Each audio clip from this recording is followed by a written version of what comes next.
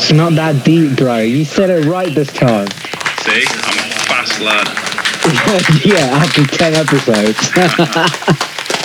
Well, now you're the one who can't count because this is episode 12, my friend. Yeah, okay, all right, whatever. Same thing. All right. Episode 11. 12. Exciting Episode stuff. 12. It is indeed still isolation here in the UK, but not to the detriment of the It's Not That Deep Bro podcast. Yeah, it's not that bro deep. It's not that bro deep. We are pushing Change our forward. name. We're pushing forward. We're on a roll. This is week 3. Let's hit it. And you're back to work, aren't you, Martin? Tomorrow, unfortunately. How do you feel about that? Sad. Sad. Yeah, a lot of people nowadays are like, oh, we've been off work for 9 weeks now, and I just want to go back to work. And I'm like, I just want another 9 weeks. I would happily stay at home for another 9 weeks. It doesn't bother me at all. But at least we're pushing on in this department, Martin. I'm still holding the fort here on my own at mine in the isolation. Good. So, what are you doing to keep yourself busy? I am in a constant flow of I wake up and I choose something creative to do that day, be it work on music or work on like a blog post, or if it's just organizing social media stuff. I just choose something depending on how I feel when I wake up, and then I'll go through like bursts of 3-4 hours working on it, take 45 minutes for myself, go eat something, go for a walk or something, come back, put another 3-4 hours and just bounce like that until I feel ready to sleep. And you just get as much done as you can in a day. Fair enough. Mine's completely different, but yeah. I mean, my life's going to change. It's going to go back to... What? We all lead different lives. It's going to go back to normal now. Well, we'll see. We'll see what normal is. Normal. If it's too much, then I'll probably be back, but yeah. We'll see. This week, I have got you watching... It's a classic film. It's not as kind of weird or esoteric as some of the films that we watch. I'm sure you've heard of it. Close Encounters of the Third Kind, Steven Spielberg's 1977 science fiction classic. I'm sure a lot of you have seen this film, but we'll start off by hearing Martin's kind of take on what the film was and what his experience was, and then I'll answer any questions Martin has about the film and kind of give you the context on why that film was made and what the director Steven Spielberg meant by it all. So what did you think of it, Martin? It's my dream. It's my dream. I want that to happen to me. I want everything that happened in that film to an extent to happen to me. Like, some people might call you very selfish, Martin, for having that attitude. What? Some people may call you very selfish for having that attitude. Don't care. Like, what about... Why would they be selfish? What about Roy Neary's family? Well, let's not jump to the end of the film here. So, yeah, we can establish that... Say how it starts, Martin. Okay. It starts with... I can't remember his last name. I know his first name is Roy. The scientist is called Claude. His American interpreter is called Dave. No. The main character is called Roy Neary. Roy Neary, right? So it starts off quite simple. There's men heading into a town in Mexico. Correct. Where they find 5 or 6 planes. And as a viewer, you're like, oh, okay, they just found some planes that were being used at the time. They look brand new. Why not? It's all good. Then they found out that them planes have disappeared and been gone for 15 years. They went missing. Look brand new. They went missing. Triangle. In the yep, exactly. And it's sort of a big revelation. Everyone's like, what the fuck? What is going on? And the person that found all these planes was this old man who said, hopefully I'm not butchering this, but he said that he saw the sun and it sang to him. The sun came out at night and sang to him. That's it. That's what he said. I butchered it big time. That's all right. I got the information. At the time, as soon as I heard that, I was like, "Oh, this is it. This is gonna be. This is the big boy."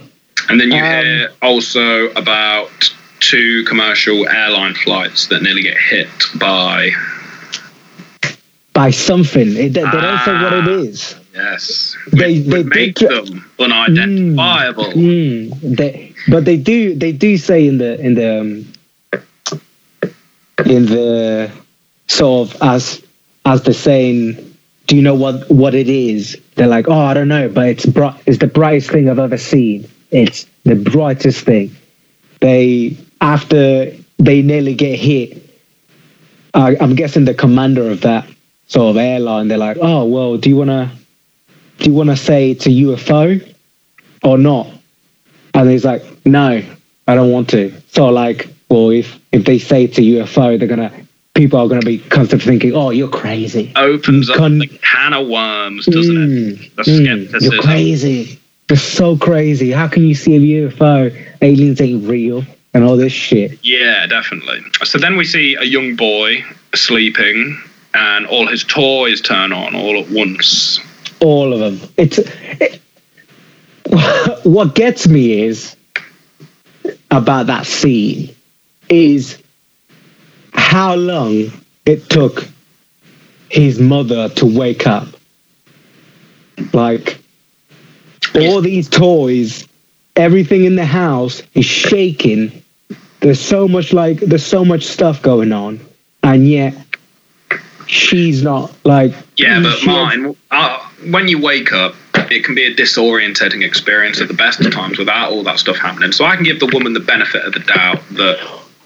No. When you wake up and you're disorientated, is because you're waking up from a sound sleep, right? If there's police outside, not that there were outside, but if there's police outside with sirens on, fucking at the loudest they could be, opening another house, you would hear them and be like, what the fuck? And wake up. She woke up like there was nothing wrong. I don't know. I'm a deep sleeper. That's some deep shit. That is some deep shit. You're right. You know what I mean? Because her son ends up being taken away. Yeah, but not the first time though. That's he starts going into the forest and she has to go search for him. Like, if you had holy shit, if that was my son and he's suddenly gone into a forest and at night and he's just like getting missing, I'm like, oh, I would lose my fucking mind. But she didn't seem that bothered. Okay. I don't get it. It didn't seem like she was like. We'll get there later. She had care. I remember her care goes up a bit later in the film. Yeah. But at the start, it's so like funny how she's like so careless, and then it goes along the film, and she's more like, oh, maybe I should care about my son. You know what I mean? So that opening scene kind of gives us a few different unexplained situations that are happening across America at that time. And the last one we see is an electrician who is going to sort out a large-scale power outage in his local area. And It's out like in the desert, isn't it? You can like look over the little village town thing that he lives in, and something happens to him as he's going to that scene where he's so like he stops and he's like, oh, I don't know. If you're an electrician, you would. It's at that time I sort of get it because it's like there's no like iPhone. You can't just get your phone out and be like, oh, I know where I'm going. It's going this way. Do you know what I mean? Like, oh, it's going that way. He has to like constantly look at different maps and he doesn't know where he's going. I would have thought if you were an electrician, you'd be like, oh, I know where that is. Yeah, I'll just fucking drive there. He's there like, am I going the right way? You know what I mean? Like, constantly. It might be difficult to put yourself in the shoes of a white middle-class electrician in the 1970s, Martin. I think there might be problems and social and technological barriers that we have become used to today. Yeah. iPhones. That may not have existed back then, but there's a load of other people. It's on this. I love the place where they have this viewing of this UFO. It's like this big kind of road coming up to a hill, isn't it? And then just over the hill, there's like it goes down. The hill goes down, but you can see this like wide expanse of desert, and these UFOs come like right up through like this little canyon, rocky road, past all these people. There's loads of people there waiting for the UFO, aren't they? Yeah. They know it's coming. They know it's coming. They all know it's coming. And he's looking around. But that's not the first time he gets them. That's not the first time he sees them. Oh, is that not? Yeah, I am just reading that now that there's police cars following him. He follows the police cars. No. That was before then. There's a scene where he's sort of constantly stopping every like sort of mile to look at the map. And obviously there's a power outage. It's hard for him to see. It's above him. Yeah, he sort of stops, and then there's a car behind him, and he's like, "Yeah, go around." And then the car's like, "You stop in the fucking middle of the road. What are you doing?" And then he just fucking drives off. And then the UFO comes behind him, and then he looks at the lights. Obviously, are like beaming at him, and he's like, "Oh yeah, go around." And you just see the UFO go. Oh, you just see something go up instead of like going across him. Go up and then go above his car, and he's sort of like, what the fuck is going on? And then everything in his car just stops. Affects all the electronics. Yeah, all the electronics are gone. He has like no lights, no like he had a flashlight that doesn't work anymore. Obviously, his car turns off, and then just a massive beaming light on him, and he just sort of looks up, and it fucking burns half his face. Burns his face, yeah. And it's just, that was the sort of like, he then follows after he sees that. No. After he sees that, he then like stops. This scene made me laugh because he this is happening, and like as soon as the light beams on the car, everything starts like levitating sort of, and it's just like he's just screaming so much out because he's like scared. Obviously this is happening to him. He doesn't know what the fuck. He's fucking he's half his arm is burned, half his face is burned, and it's just like, oh shit. And then the thing just leaves and like drives away, and he just sees it, and he's like, okay, where's it gone? And then once he's like, oh, okay, cool, it's all gone, the fucking flashlight the power of the flashlight turns back on, and he freaks out. And so does the car. And as soon as I saw that, it made me fucking laugh so much. And then he sort of like follows the UFO, but at a really fast pace. And at this time, just as he's coming up to that bridge or to that top of that mountain or hill or whatever, he nearly hits the boy, and that's how he meets that woman. the woman like saves her own son just in time before Roy hits the boy, and it's the first time that they sort of meet each other and they sort of like have a connection. And I'm like, you got a wife and 3 kids, bro. What are you doing? that was the first time that I saw like got like, oh, okay, this guy doesn't care about his family, because if he's willing to like have this sort of connection with this woman first time he meets her, you sort of like, What we're gonna see as this film goes on is that in people who actually claim they've had these experiences claim that it kind of takes over everything.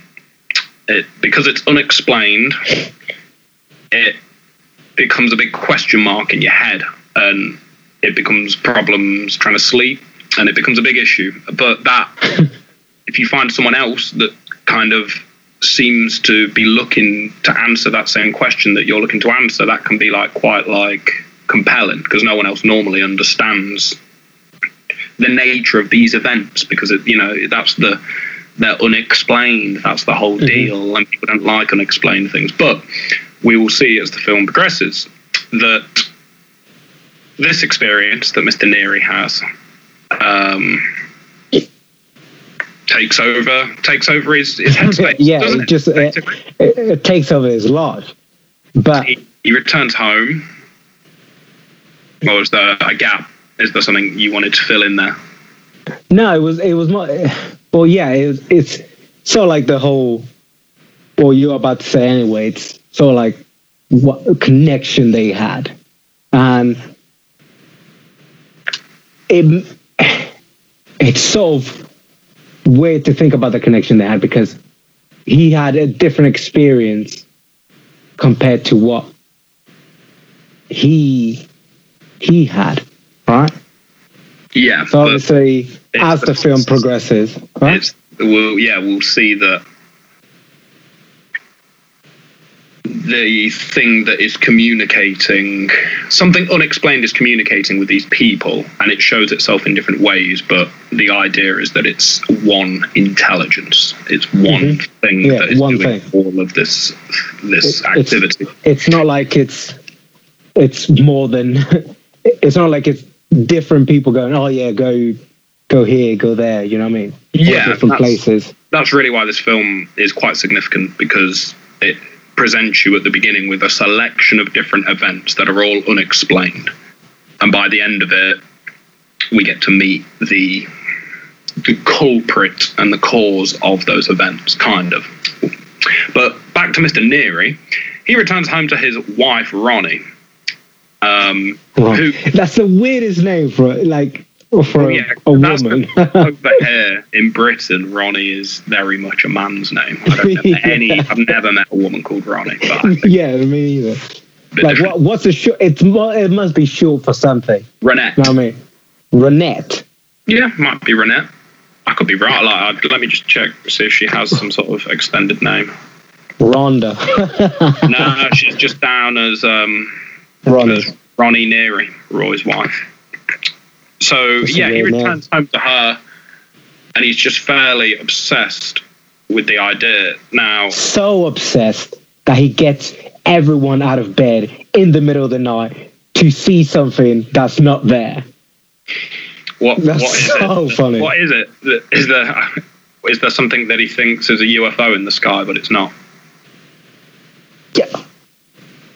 He's sort of like, oh yeah, it's just weird. It's this bright light, really bright. You should see it. I need you to see it. And I'm going back there tomorrow. He's just constantly saying. And he's constantly writing and drawing the same picture over and over again. And I love the process of this, because you say it's the same picture, but it kind of develops like over the course of him. He ends up trying to make, he has a shape in his head, an image, a shape, and seemingly any activity that he's doing ends up just being geared towards this image. If he's got a pen in his hand, he's going to draw that image. If he's eating food, he's going to end up modeling that food into a model of this image that he has in his head, which is a fascinating part of this phenomena. He also says in every situation that he does it, he says, this is important, this means something. Yeah, that would be that feeling that I would just referring to, that probably that woman with the child, Gillian, had, that those two connected over. It's like this feeling, the thing that they're seeing, and that life, there's something more going on, and it all has meaning, and it directs these people to lead peculiar lives. It seems they're being driven, the fuel that they're running on, the signals they're receiving in their head seems to be different after these experiences. Which leads me to believe they're doing it. These people, not all the people that were drawn to that place had a UFO experience then. They didn't have the experience, because that woman didn't have an experience. She didn't see them. She saw the only time she see something is when she's protecting her son. You know what I mean? Yeah, 100%. And this is a big part of why people don't want to talk about UFOs in general, and why there's this whole kind of stigma of ridicule and an embarrassment to talk about it. It's because it's unexplained. And if you can't come into a public sphere, anyone who's anyone, if you're just hypothetically, if you were on a television show being interviewed, talking about this topic is impossible. What angle do you approach it at? There's a really good clip that I'll probably link in the description of this video of Muhammad Ali on a chat show, trying to talk about UFOs. He fully believes in it, and he says the chat show host is trying to talk about all the things that you'd want Muhammad Ali to talk about naturally, boxing, the rest of it, who Muhammad Ali is to the people. But Muhammad Ali's pretty fixed on talking about this UFO that he keeps seeing in his garden, and he's like, stop trying to change the conversation. I'm serious about what I'm talking about. And there's loads of clips of people that people consider to be quite well accredited people, achieved great human feats, that just so happen to be into this topic. And I find that very interesting.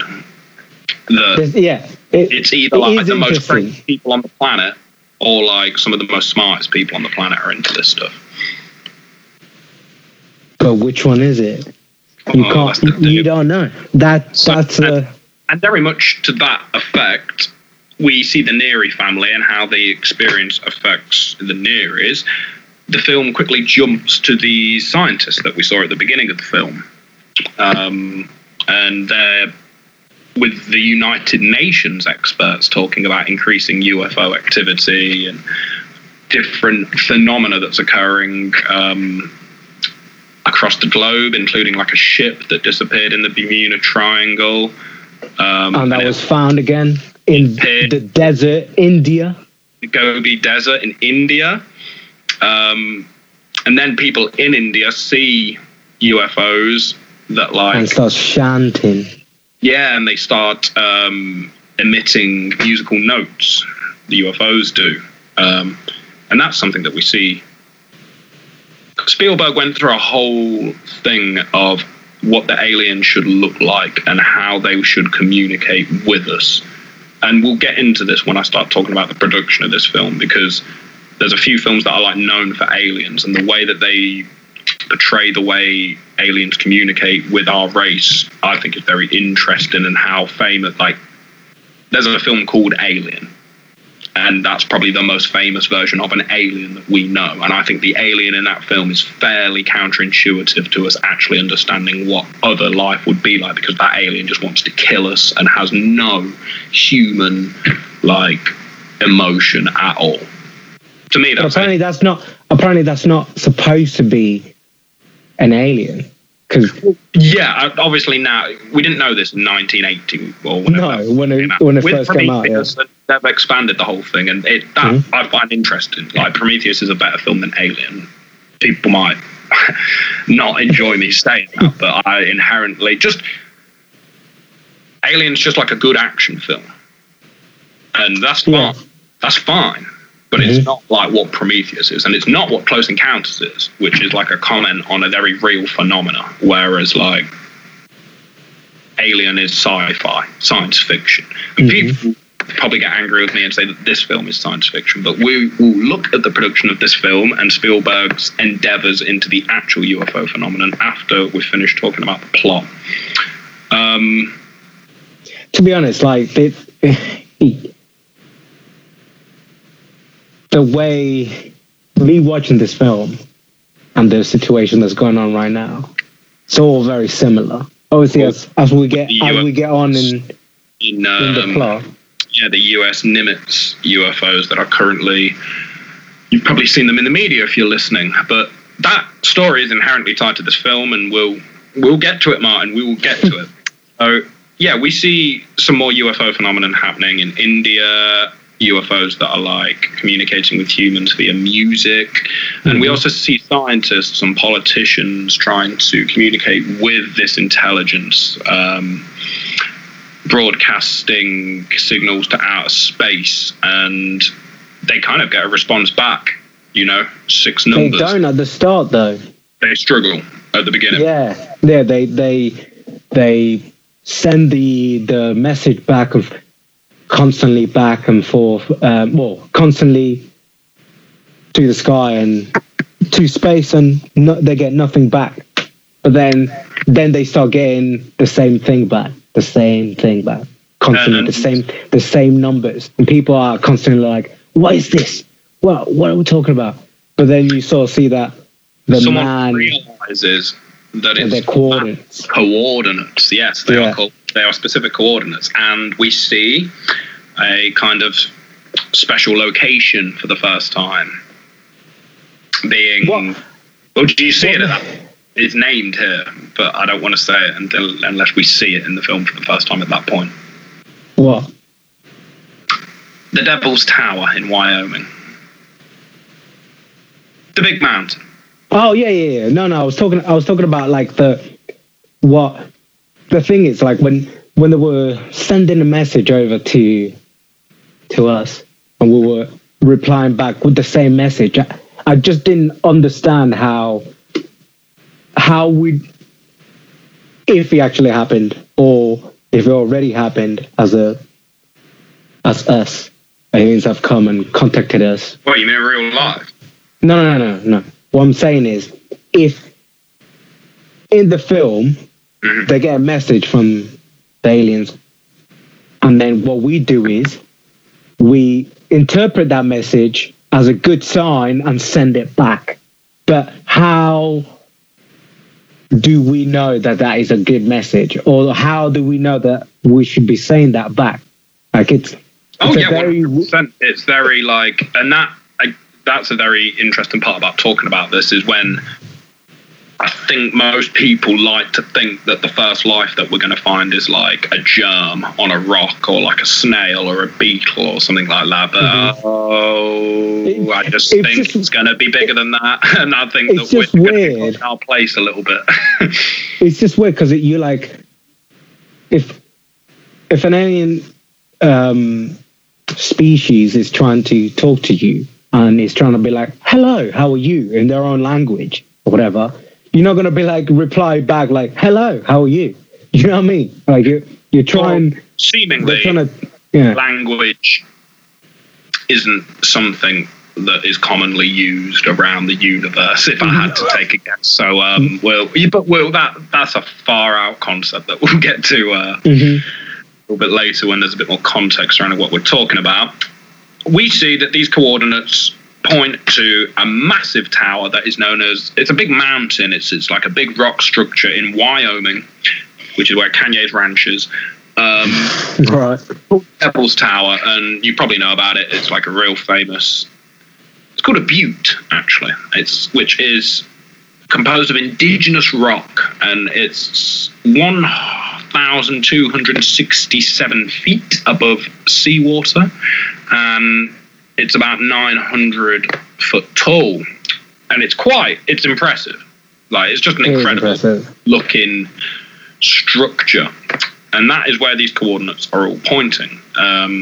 So from the scientists and politicians' point of view, and the military, they have to go to that mountain. They have to be there. Do you know what I mean? What pisses me off about it is how much the government just seems to go, oh, well, you know what, let's shut it all down. Whoa. So exactly what happens here. So they make a decision that they receive the message from space and its coordinates to this location. And obviously it's a scientist that's going to first make that discovery, because they understand how to work the equipment to talk into space. Then a scientist is probably going to tell someone from the military, or I can't work out if it would be a politician, like someone from the United Nations, or it'd be the United Nations. The scientists talk to the politicians, the United Nations people, and they make a decision on what the military are going to do about it. And what the military end up deciding to do about it is locking the whole area down and telling all of the common man, i.e. me, you, the listener in this situation, that there's a toxic nerve gas, that it's a dangerous area to be in, and everyone has to leave. Mass panic, evacuations, which is what's happening right now. It's the sort of event that if it would happen and one of you were to kind of voice any sort of skepticism regarding the event, you would be called counterintuitive to the overall morale, and you've got to fall in line and do what the government are telling you to do, which is probably correct, like for 99% of people, like that's this is what I think. People have to be controlled, and there's a lot of people, like, you know what I mean, like there has to be some sort of way of controlling everyone, and it seems fear is quite a good way to get people to do things. They fall in line, of course. If they think they're going to die, they'll probably do what the people that they've been told. They're going to do what they're going to say. So, and it, that there's like a whole realm of conspiracy talk surrounding events like this, and it's like they're controlling us, and it all gets very paranoid and stuff like that. But like, yeah, you're being controlled all the time, a lot of different things. So don't think that you're all in control, and you're probably not. Who are you to be in control? If you're complaining about the way that the world's run, like politics and stuff like that, what you're basically saying is, if I was in that office, I could do that job much better than that person's doing that job. But I just don't think it's the case, and I don't think the common man has an understanding of I don't think I can run a country, so I don't see why all the pubs should be full of men that act like they should. They could. Yeah, definitely. So it makes complete sense to me why, if this was happening and we were going to be joining a wider family of races and different intelligences, all sorts of different things that might want to be communicating with us, you might want to get all the idiots out the way and make sure that the people that first speak to this intelligence are people that actually know what's going on the planet and represent the human race in a positive way. Because if you land in certain areas of Leicester, I can tell you for sure the aliens would probably have a look around and be like, we've made a bad stop here, boys, and bugger off back to Alpha Centauri or wherever they're from. So what? Exactly. Go back to fucking wherever you came from. Yeah, you know what I mean? Humans do some scary stuff sometimes. So the military response that happens in this film, I think, is quite reasonable, although it is a deception against the public. But you're being deceived all the time, so don't get annoyed at little things like that. But Mr. Neary is an exception. Okay, let me just have a point for what you just said, right? There is no way, no way, right, that you can know whether something that wasn't made, born, constructed in this planet will think that is outside this planet.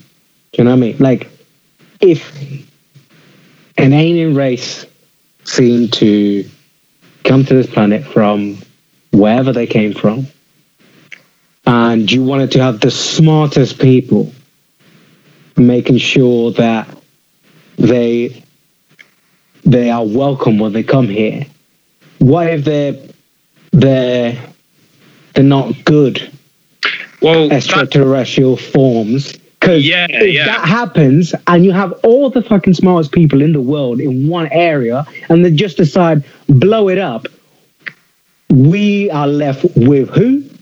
The idiots. That's an interesting place to be coming from, and again, we will see. At the minute I start talking about the background of this film, a lot more of it is going to make sense. And I only like to talk about films that have like fruit that you can take away and apply to your actual life. And you can definitely go into the production of this film and find out a load of stuff about the nature of the phenomenon. And there might be people listening that don't, when they hear the word UFO, they think about like 5 foot tall, big headed.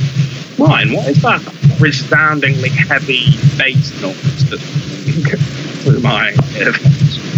I'm not sure. Let me see if I can try to stop it. All right. That'd be cool. I'll be back in a sec. I'm back. Sorry about that. No problem. What I was saying was, I still think there's a lot of people that when they like hear the word UFO and when you're having this conversation, you're talking about aliens. Number one, it's all nonsense. Like, there's no confirmable, solid, real, credible evidence. That's like a massive conception. Number two, the idea is that like the craft is made of like cogs and nuts and bolts and like engineering that we understand, which I think is just absolutely ludicrous. And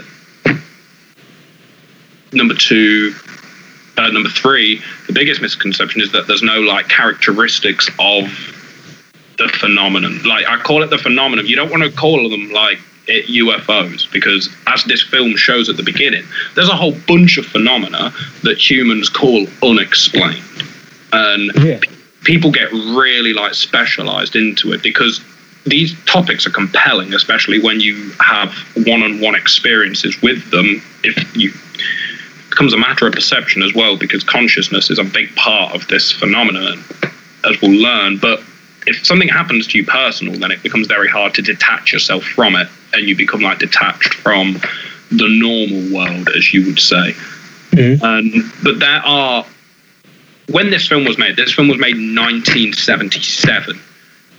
It was made in 1976, I assume. And at this point, there were hundreds, if not thousands, of reports.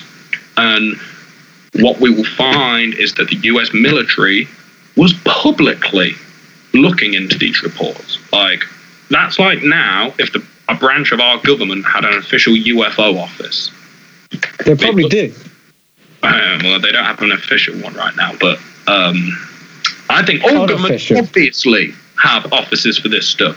Multiple offices, I'm assuming. And the way that government works is that it's all, if you're like building a plane that's like a special project and other governments aren't meant to see it, you'll be working on a very small part of that plane because it's a very special, every part on a plane like that is specialist, and you will be working on a very small specific part of it, and you probably won't know what that part is being connected to, or you know what I mean? There's no need for you to know that. And if if you knew what the whole plane would look like, then you're a liability because you know about the whole project and stuff like that. So that's how these things work within government. And the beginning of this film shows you several different events, but implies that they're all connected in some way, and you just can't end up becoming like a Bigfoot person or like a Loch Ness monster person or like a UFO person because it's bigger than that. Definitely bigger. For all intents and purposes, they are the same thing. They are like an intelligence. They are something, and there's not really a word. We're finding the lexicon to talk about it, but there is an intelligence that seems to be like communicating with the human race, and has been for thousands of years, and it has shown itself in many different ways. Be it muscly Greek gods that have lightning bolts that they can throw, or be it a hairy ape-looking like thing in a forest, or be it a silver disc that flies through the air.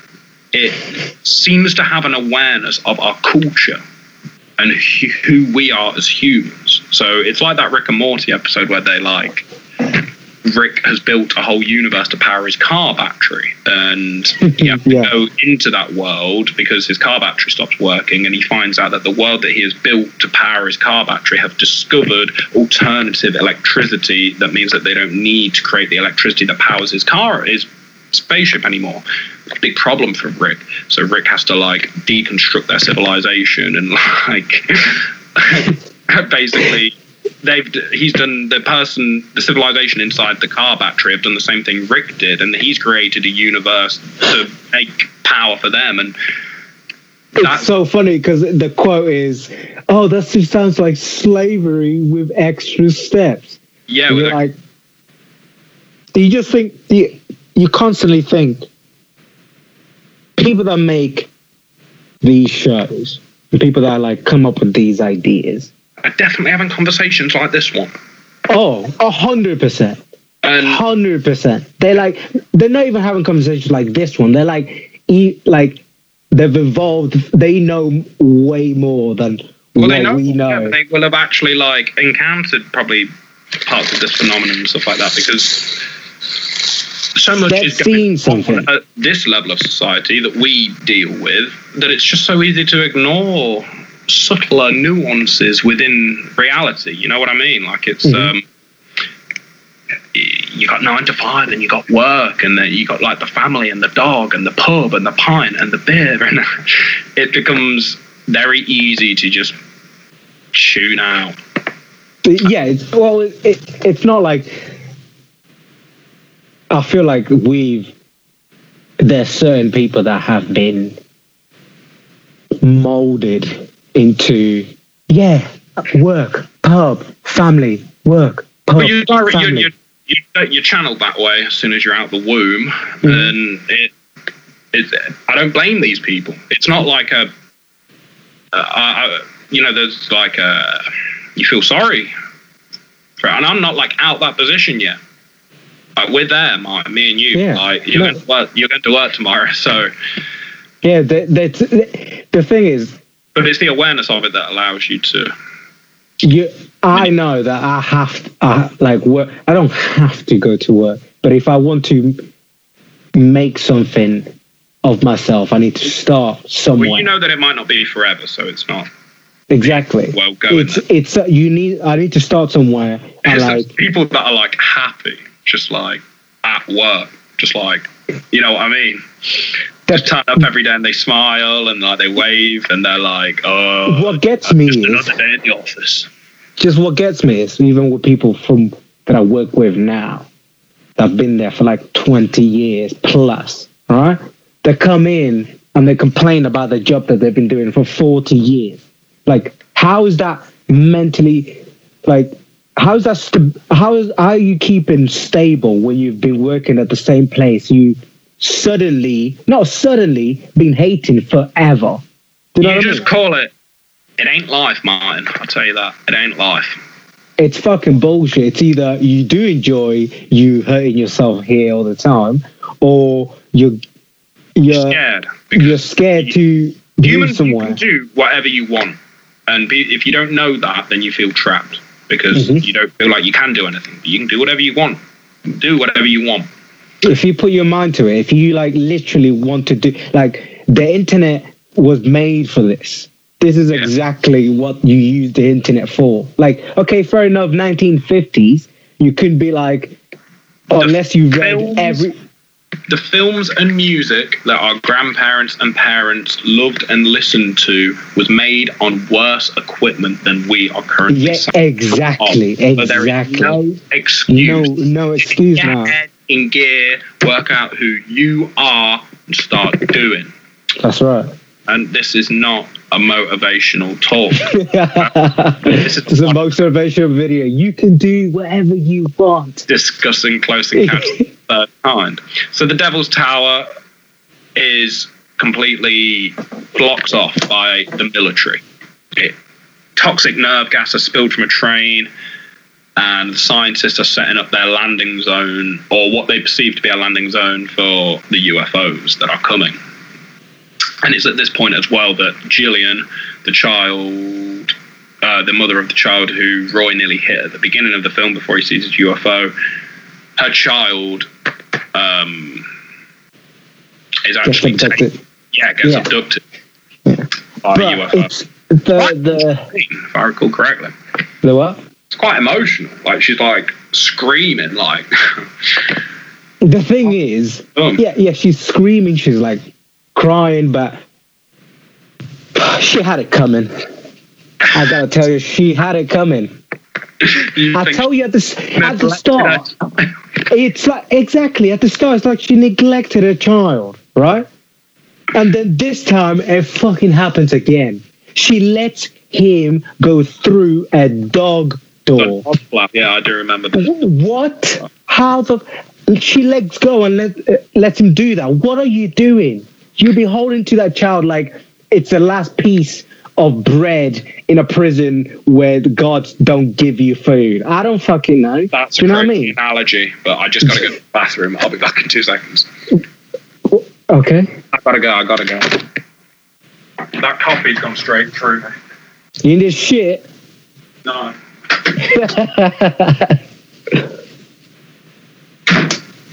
Again, she neglected her child. I think that's a bit harsh. What? Although the child doesn't seem particularly like... Children, pretty good at like immediately reacting to things, like crying over stupid stuff and whatnot. But this child seems quite intrigued by the presence that's calling him. I mean, they weren't really... I just don't understand the whole... Why? You know what I mean? Well, I think... Another point that we'll get into, but children do seem to have some weird inherent connection to this whole thing. No. What I mean is, like, I just don't understand why they took him. Yeah. We'll get into this. So that's the whole area of this phenomenon, Martin. The children's side of it. Look, at the end of the day, this woman just needs to be put down. I don't know. I think that's a bit hard. But yeah, she gets taken into the sky. She's obviously quite distraught about that whole thing. Yeah, after she lets him go. Yeah, of course. Yeah, no worries.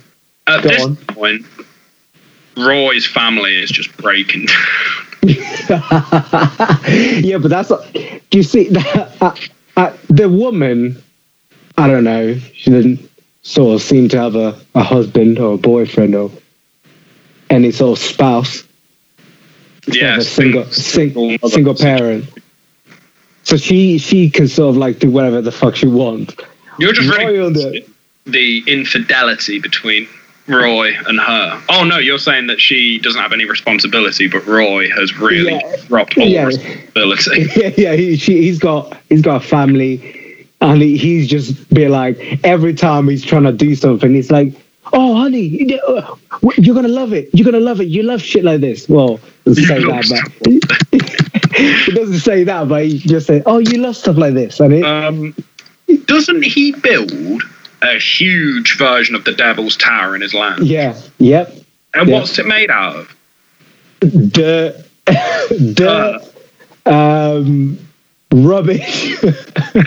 Rubbish, and this woman's fences that she uses to keep her ducks in. Oh yeah, there's uproar, isn't there, about the fence? She's like, you can't take them. It's like, I'll pay you for these. Nah, just take them, is what she says. And I'm like, so you say you can't take them. He says, I'll pay you for them. He's like, nah, it's okay. You can just take them. I'm like, well, yeah, because she's probably like worried by his erratic behavior. And she's like, I'll probably just like let him have them just to like make him leave me alone. Oh, but why would she say anything in the first place? Because she's because you'd be like, why is this guy coming and taking my fence?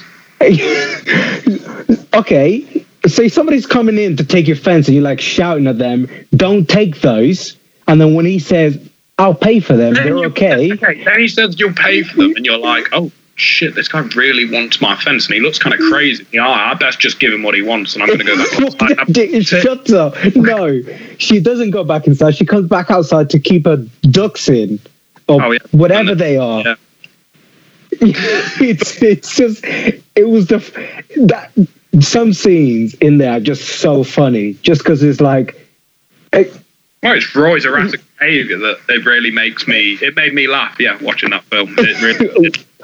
The bit where he's like, at the time, when he's like, what was making me like just feel like, what the fuck is going on? Is he's throwing everything through the window. He's just erratic in the way he does everything, isn't he? Yeah, like it's not like he's going through the front door. Nah, he's throwing it through the window. All this shit, throwing it through the window. Plants, compost, bricks, fences, all through this window. And then he crawls through the window instead of the front of the house. And I'm like, what is going on with this man? He's obviously very compelled regarding the whole thing. There's another scene where he's like taking rubbish the bin men are coming to take his rubbish away. And he fights with the bin man to get his like rubbish bin back. And he throws half the rubbish on the floor and then takes the rest with him, thinking that the guy's just going to take the rubbish from the floor and put it in the machine, the truck that they have. And it's just, what is happening?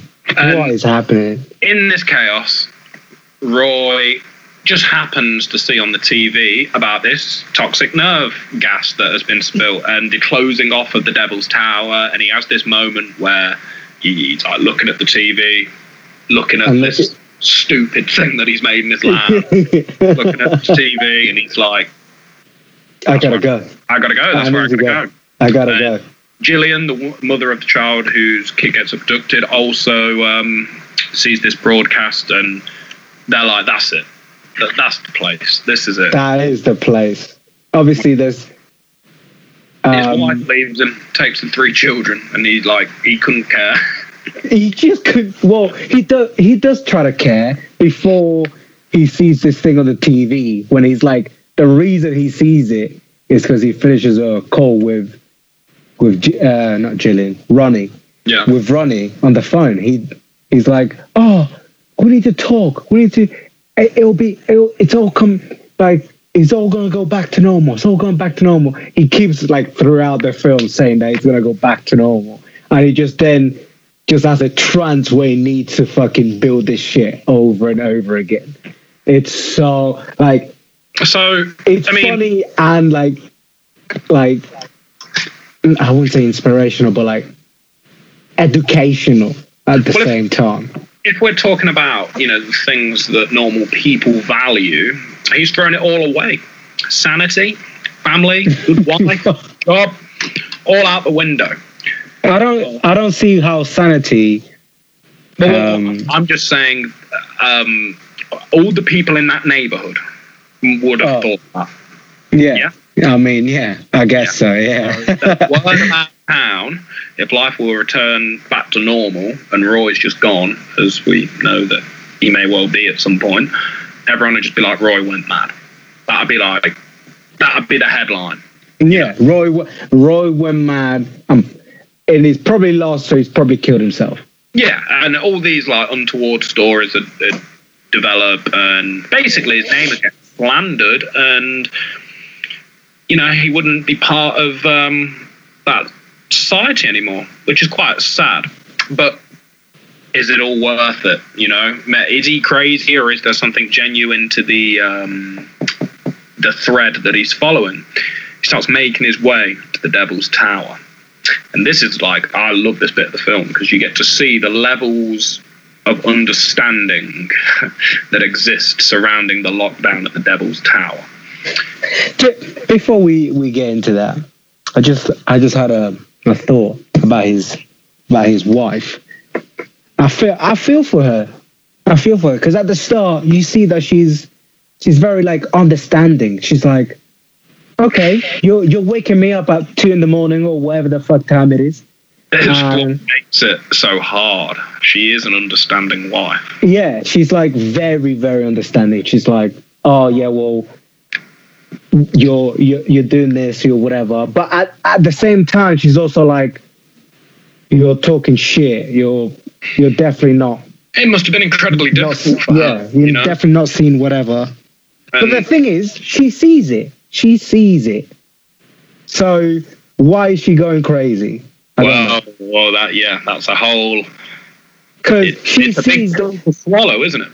Yeah, but like she sees the same shit that Roy sees, but he's more like inclined to be like, I believe it.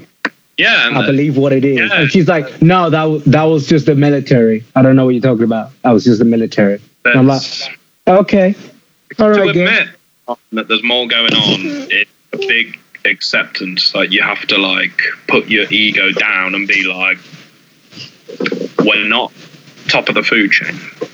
Yeah. But yeah, I do feel for it too. It's quite compelling. Or as intriguing as it might be to follow like down that rabbit hole, it very much does mean it. This is why the people that are probably like actually into this stuff, like on a government level, like CIA people, probably don't have a very good home life, Mark. Like, you know what I mean? Probably not. Nah, probably not. Yeah. And stuff like that, just because you're so out of it, out of the normal thing. But yeah, it's fascinating as these people all start to make their way to the Devil's Tower. You also see a family in the car, don't you, who are like evacuating. You see people in their cars. Yeah, you see people evacuating. Yeah, he's sort of like they're all freaking out. Yeah, because he's driving towards Wyoming, and it's just fucking double lane of cars going one way. You know what I mean? And he's like, everyone's like, you crazy? There's gas and shit like that. Like people are just full on panicking. They're like, oh shit. And then you see like a sort of a scene when they get to, well, he gets to Wyoming and he sees Jillian, that woman. Yeah. And they're sort of like, oh, so you know what it is too? You seen it? You know what it is? And she's like, yeah, we should go there. And they're sort of like, they're like, oh, well, we can't head through the main streets because it's all closed and all that shit. So we gotta go cross country. And they go obviously across country, and then they see just loads and loads of animals, either dead or unconscious. I'm not sure which one it is. Oh yeah, they've all been like, it's so people think that there's nerve gas, isn't there? But they've not actually been killed. They've all been like put to sleep. Yeah, but you don't know that till like later on. You're like, before you do it, you're like, they must be dead because of the nerve gas. But really, smart work. You know, it's a cover up. Yeah. But then the whole area is like military out, isn't it? It's all there's military everywhere. But what is interesting is that the military don't know what's actually going on. No, they don't. They're just being told to protect the area, and like they do not know what is going on top of that mountain. So this is like levels of so many levels. So many levels. So you'd think there's a great love for the military, especially in the British. The average soldier is just that. like an average. Yeah, you're one level up from Joe on the street, but like it doesn't mean that you have like a security clearance. Like you might have a security clearance, but there's many different security clearances. So like, it's not just one. Yeah, the only way you'll know is if you're like the person leading the army. It's just like, the same as I explained about if you're working on part of like a classified project, you're working on a plane, you'd only be working on a very small part of it. And it's the same for like any sort of military exercise. You are a small tool that's applied to the bit of the job that you need to be applied to. But there's only like very small handful of people that actually see the whole project. And that's probably, I can understand why that happens. The risk just becomes lack of communication between all the different branches and whatnot. Sometimes that's wanted by the people that are seeing the whole project, but I don't know. It's interesting looking into the way that things like this go down. The military don't know what the scientists are doing. And am I right in thinking that Roy ends up speaking to the scientists that we've been seeing throughout this? Yeah. Thing that I've been dealing with? Mr. Lacombe? Yes, Mr. Lacombe. Lacombe, yeah. And they have a conversation, Lacombe, don't they? Yeah. And Dr. Lacombe understands that Mr. Neary is like special. Yeah. But the thing is, there's a debate between like the military. They don't want someone. If I remember correctly, Lacombe is like, you can't be here, but you need to be here, basically. Yeah. So it just happens. So they have a conversation and they ask him questions, but they never answer any of the questions that he has. Like he's like, who are you people? I want to talk to you, manager, blah, blah, this shit.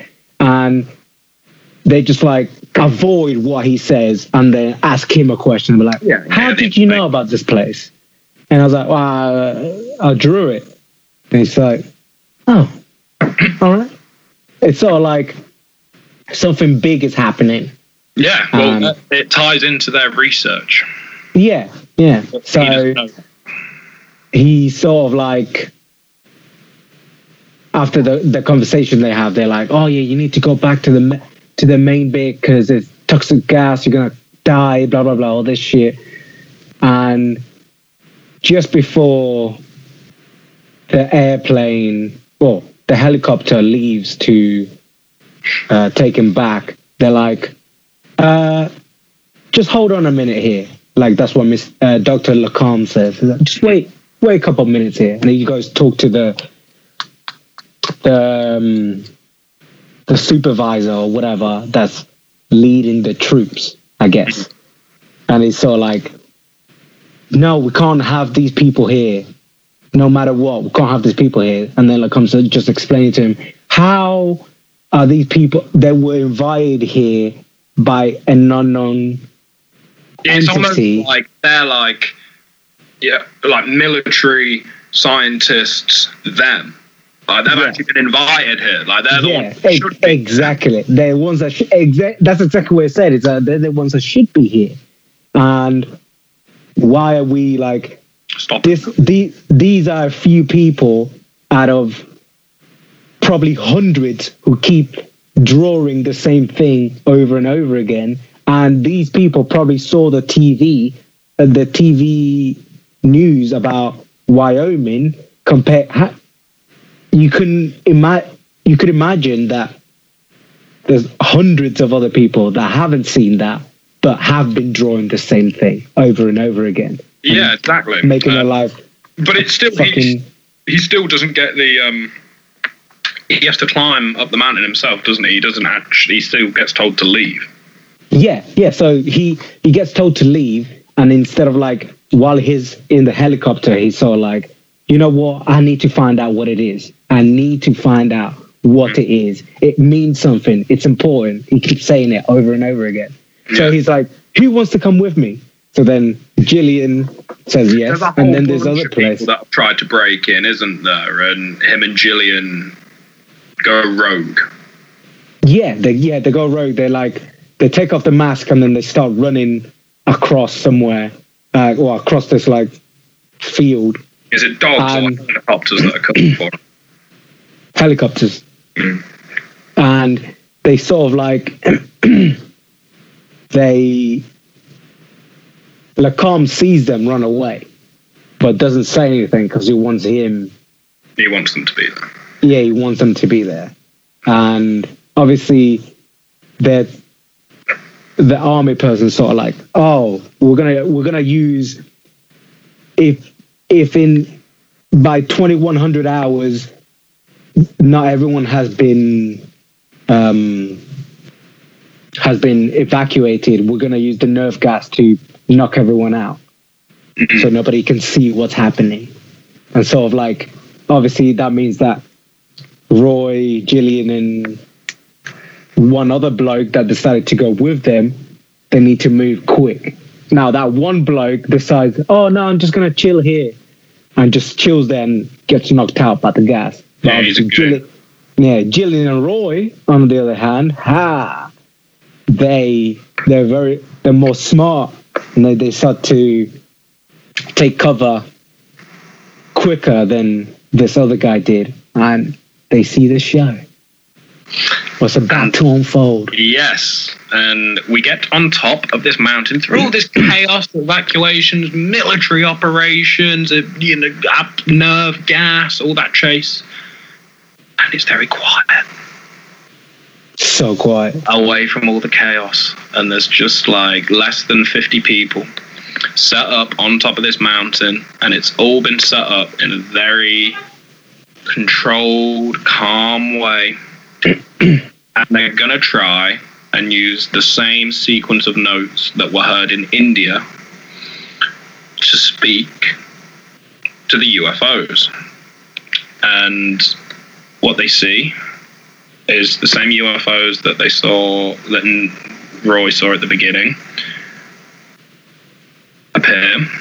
Then they play notes on a keyboard, and the UFO plays the same notes back.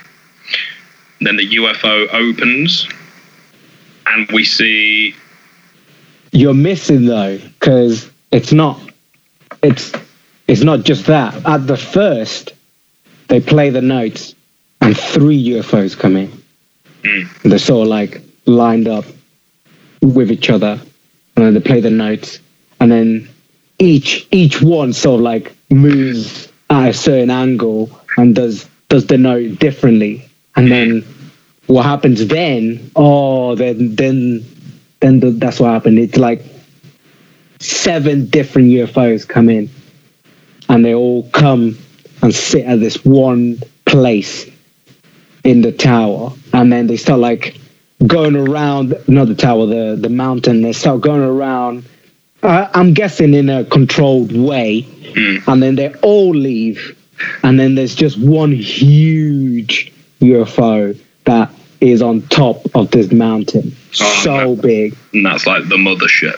That's like the mothership. And that's where this one was a lot weirder than the other ones, because the other ones saw like, not like they open differently, because you don't see them open differently, but they sort of like stay in the same position. This one flips itself over to be able to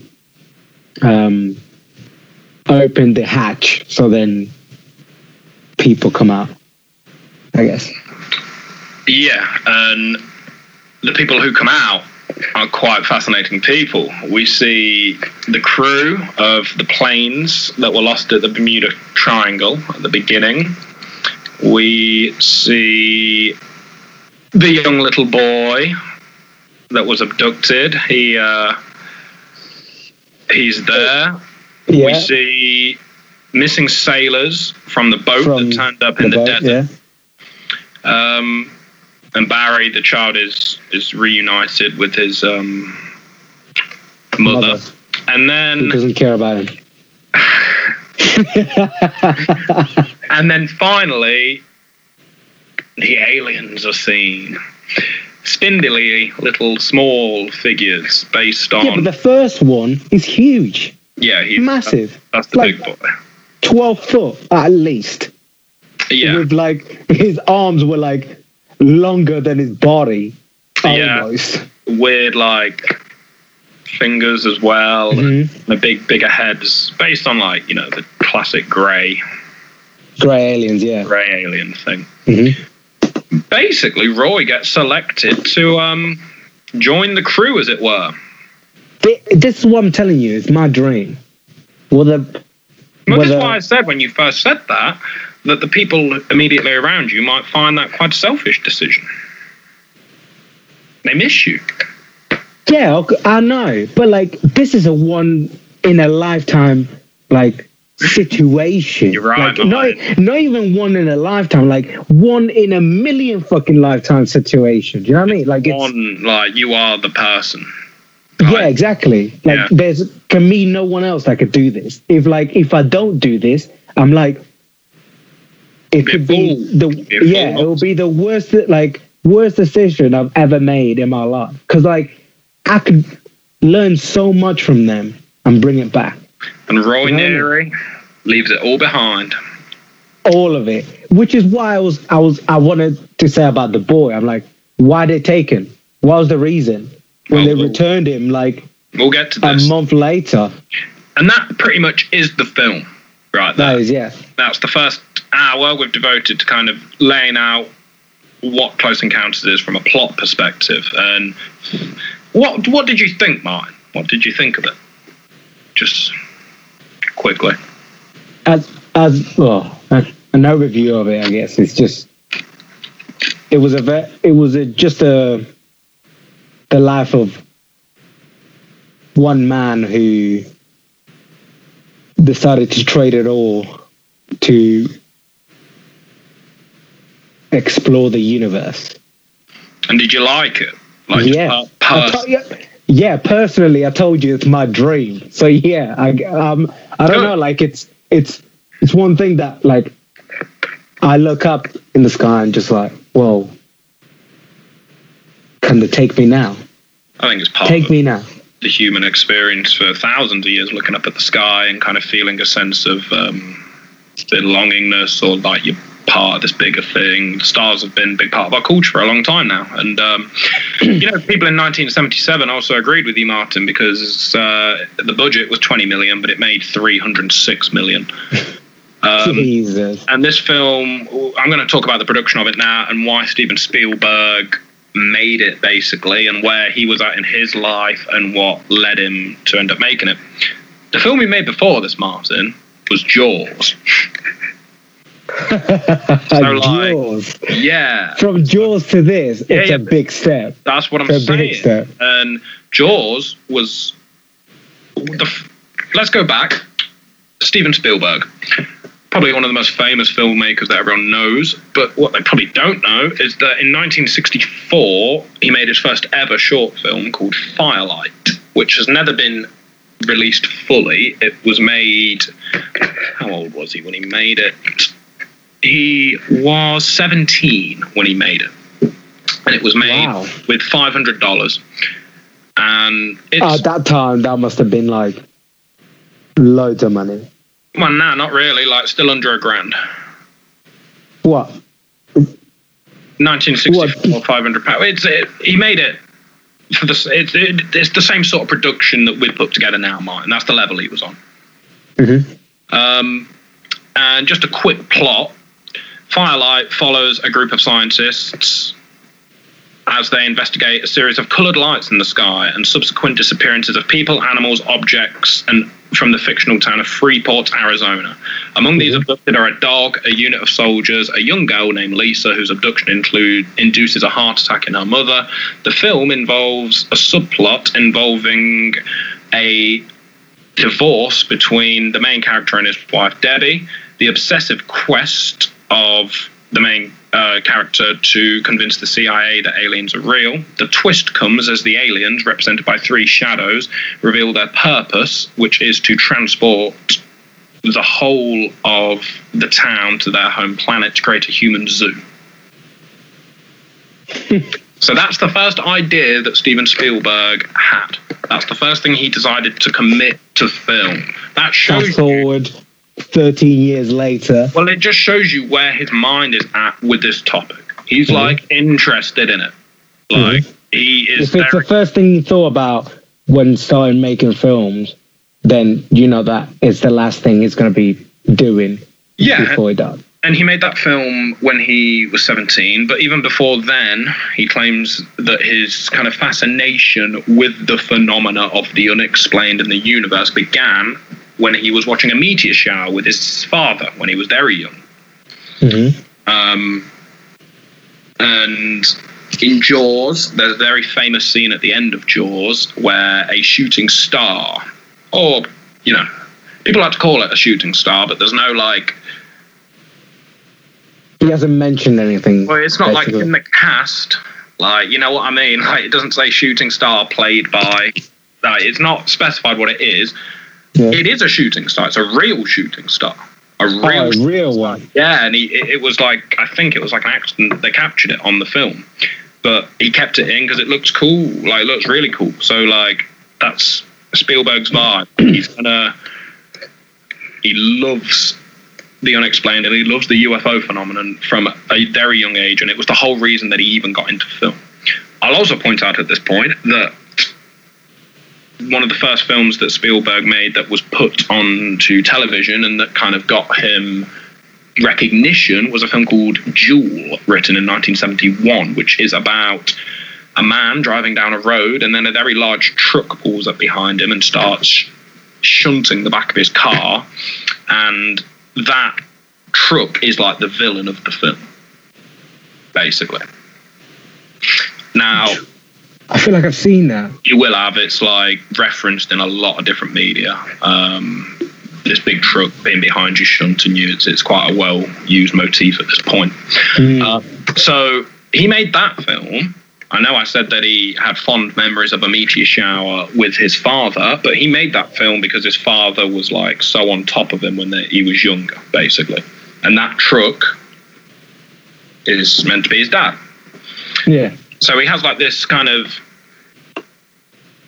what's the word, treacherous relationship with his father, and there's like, he's from a family of divorce, but he is just in love with the unexplained and the unknown. And that is like the essence of Steven Spielberg and like his films. There will always be a strong family element, and you'll see the ups and downs of family life and the reality of it and the difficult emotional bits, but then you're also going to get like this air of mystery and whatnot, and that is like in all of his films, from like Ready Player One all the way back to like Jaws, sort of thing. I mentioned this because all these themes do pop up in Close Encounters. We didn't mention it talking about the plot, but there's that scene when Roy is first handling the backlash from his UFO experiences, like at his house, breaking down about it. He's crying about it because it's like intense, and the son is like, what, you wuss, you baby, and it's like this pretty intense emotional moment between the family where the son is shouting at the dad because the dad is not acting like the man the son thinks the dad is, and it deconstructs the image of the dad. And pretty powerful stuff. That's obviously like real, you know what I mean? That's like a very real scene. Like, you can tell that is Steven writing from experience. So there's no reason why the rest of this film was not written from experience. Steven puts like important, like what he's showing you on the screen is important.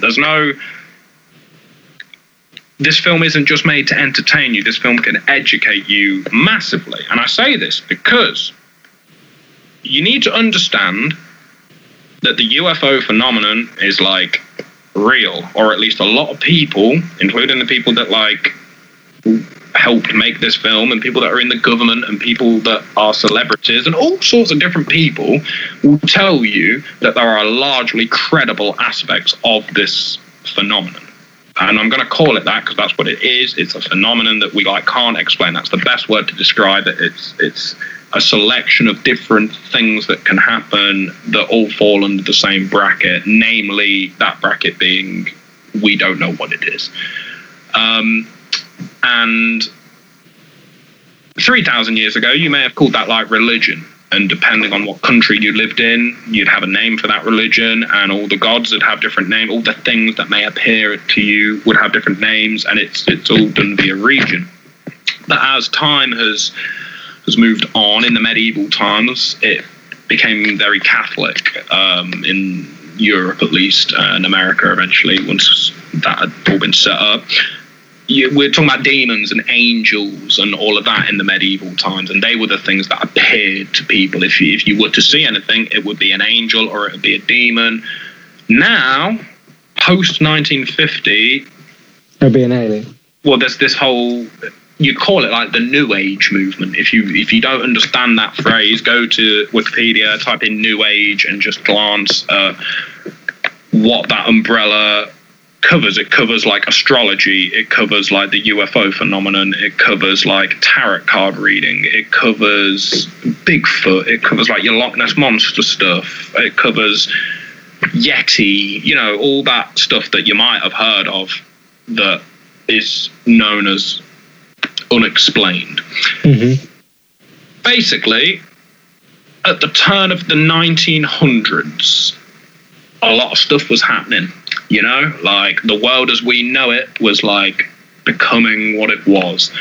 And that's kind of what the world wars are. That's like all the countries that have accumulated large amounts of wealth and ideologies and different ways of running their little slice of the world that they own, bickering about which one of their way is best to run the world. Because it's kind of like the power was spilling over the borders of the countries that they ruled, and it was becoming apparent that someone needed to like rule the world. You know, there needed to be like one way for the whole thing. We're not there, like we're getting there in 2020, but this was like being thought about like middle of the 1800s, moving towards the 1900s, and what hadn't like existed was like intelligence agencies. So I'm talking about like MI5, CIA, government existed, but it was like a change of the guard from like royalty. So like 1600s, 1700s, like royalty's still like the dominant force.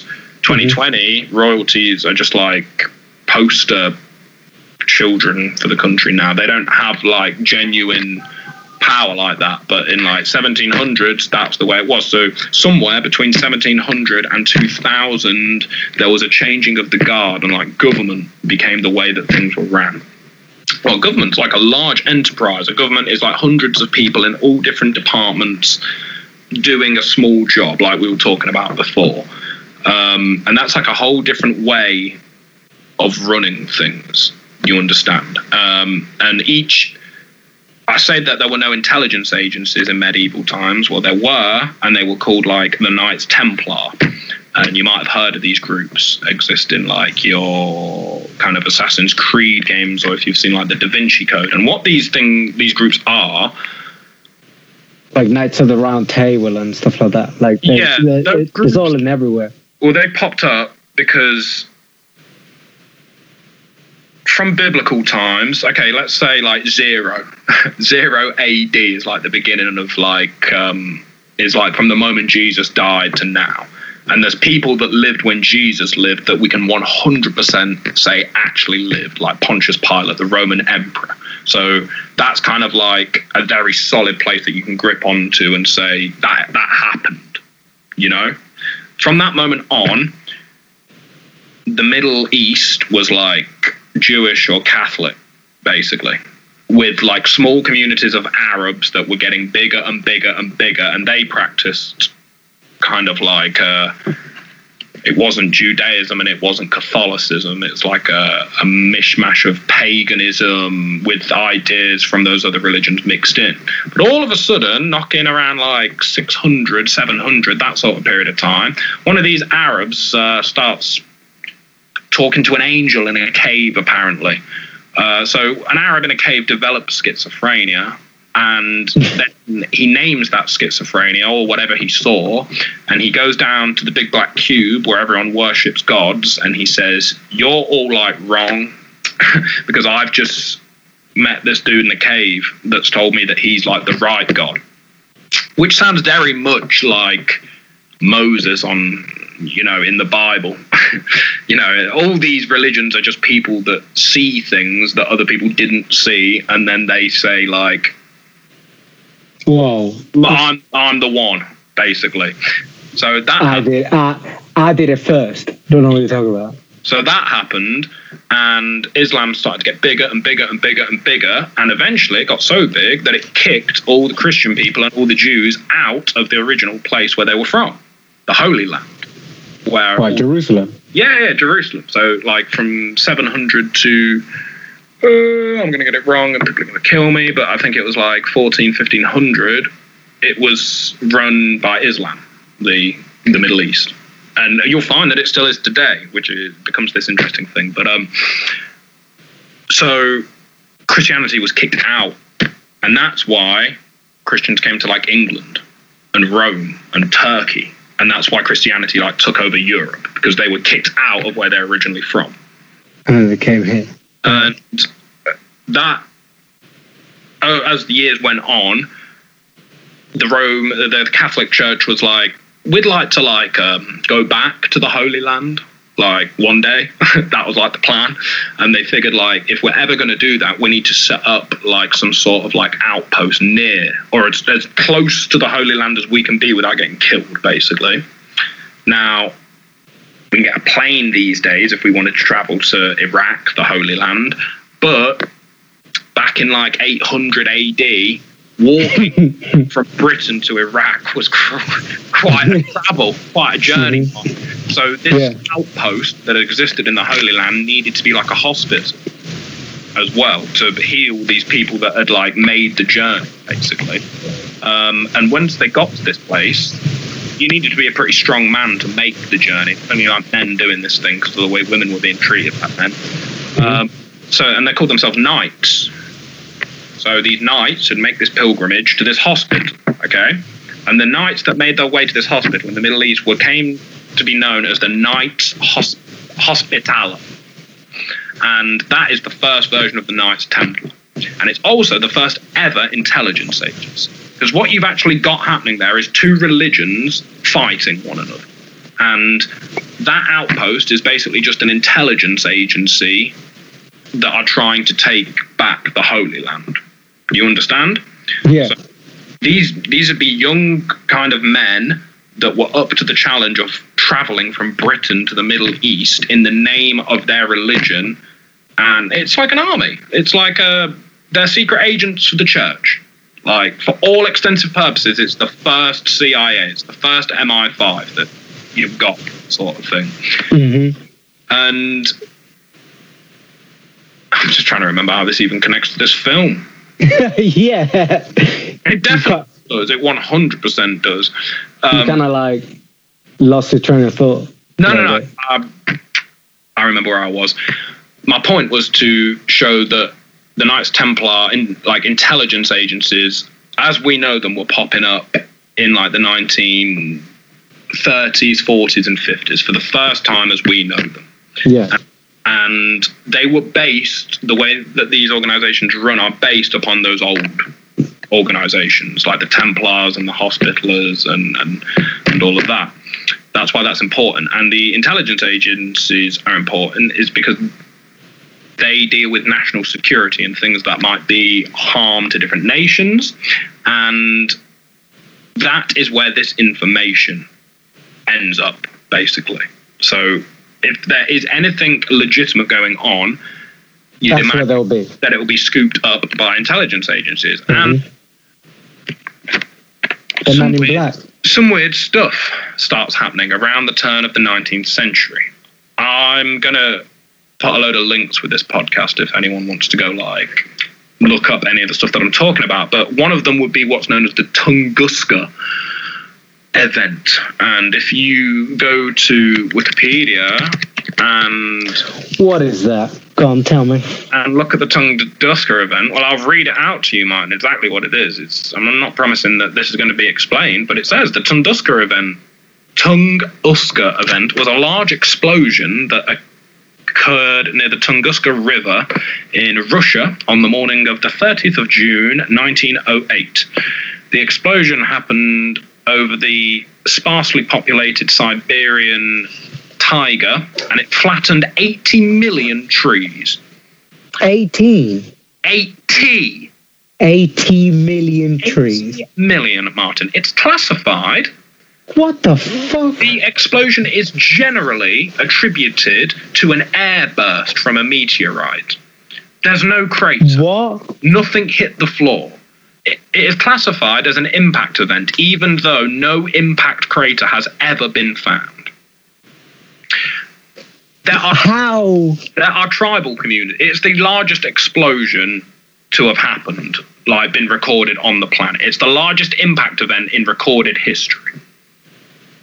80 million trees. Okay. So just imagine the diameter of one tree. Yeah. It must have been bonkers. I want to go there one day. But that happened, and it's unspecific as to what that is. Then at the time, well, there was like folklore that existed before government gets as official as it is, and before intelligence agencies exist. You were living on folklore: angels, demons, fairies, and gnomes. Yeah. Now that sounds like silly, and especially in Britain, because like big culture around like fairies and gnomes. Like in the 60s and 70s, a lot of children's television used a lot of that imagery and stuff like that. And it's quite interesting if you actually like look at what these fairy things like are. They're meant to be like balls of light that float around and sometimes take children into forests. And that's it. Well, here we go. That's Close Encounters, mate. Yeah, I'll link again in the description the link to what's known as a changeling. Changeling? I don't know. I've never said changeling. That word. Yeah, changeling. I've never read it, but basically implies that there's like a fairy or some sort of demon that comes and takes your child and replaces it with like a demon child, like an evil being. And that child then grows up to be like bad, and it always feels like it's not part of this world, and that. And that's the story of. I've just seen a film that has the same sort of story. Hellboy. Oh, yeah, I need to watch Hellboy. There's loads of occult stuff tied into that series, apparently.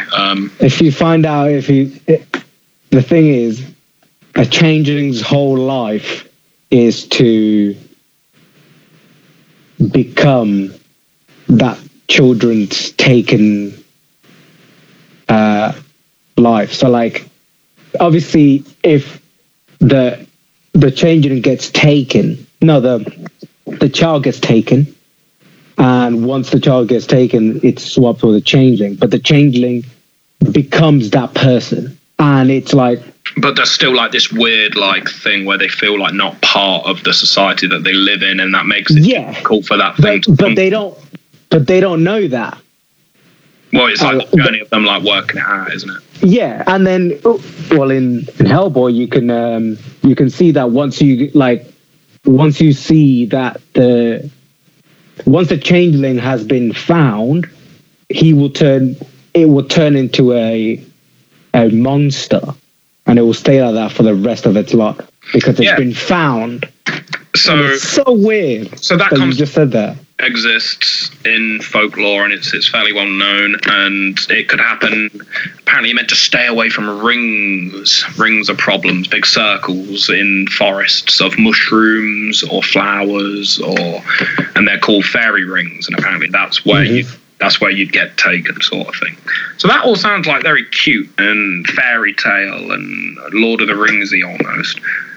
But there's massive parallels there between that and the UFO experience. It just looks different. The experience is just slightly different in what happens. In this film, you see Roy Neary. He's normal. He has an experience with this phenomenon, and then he's weird.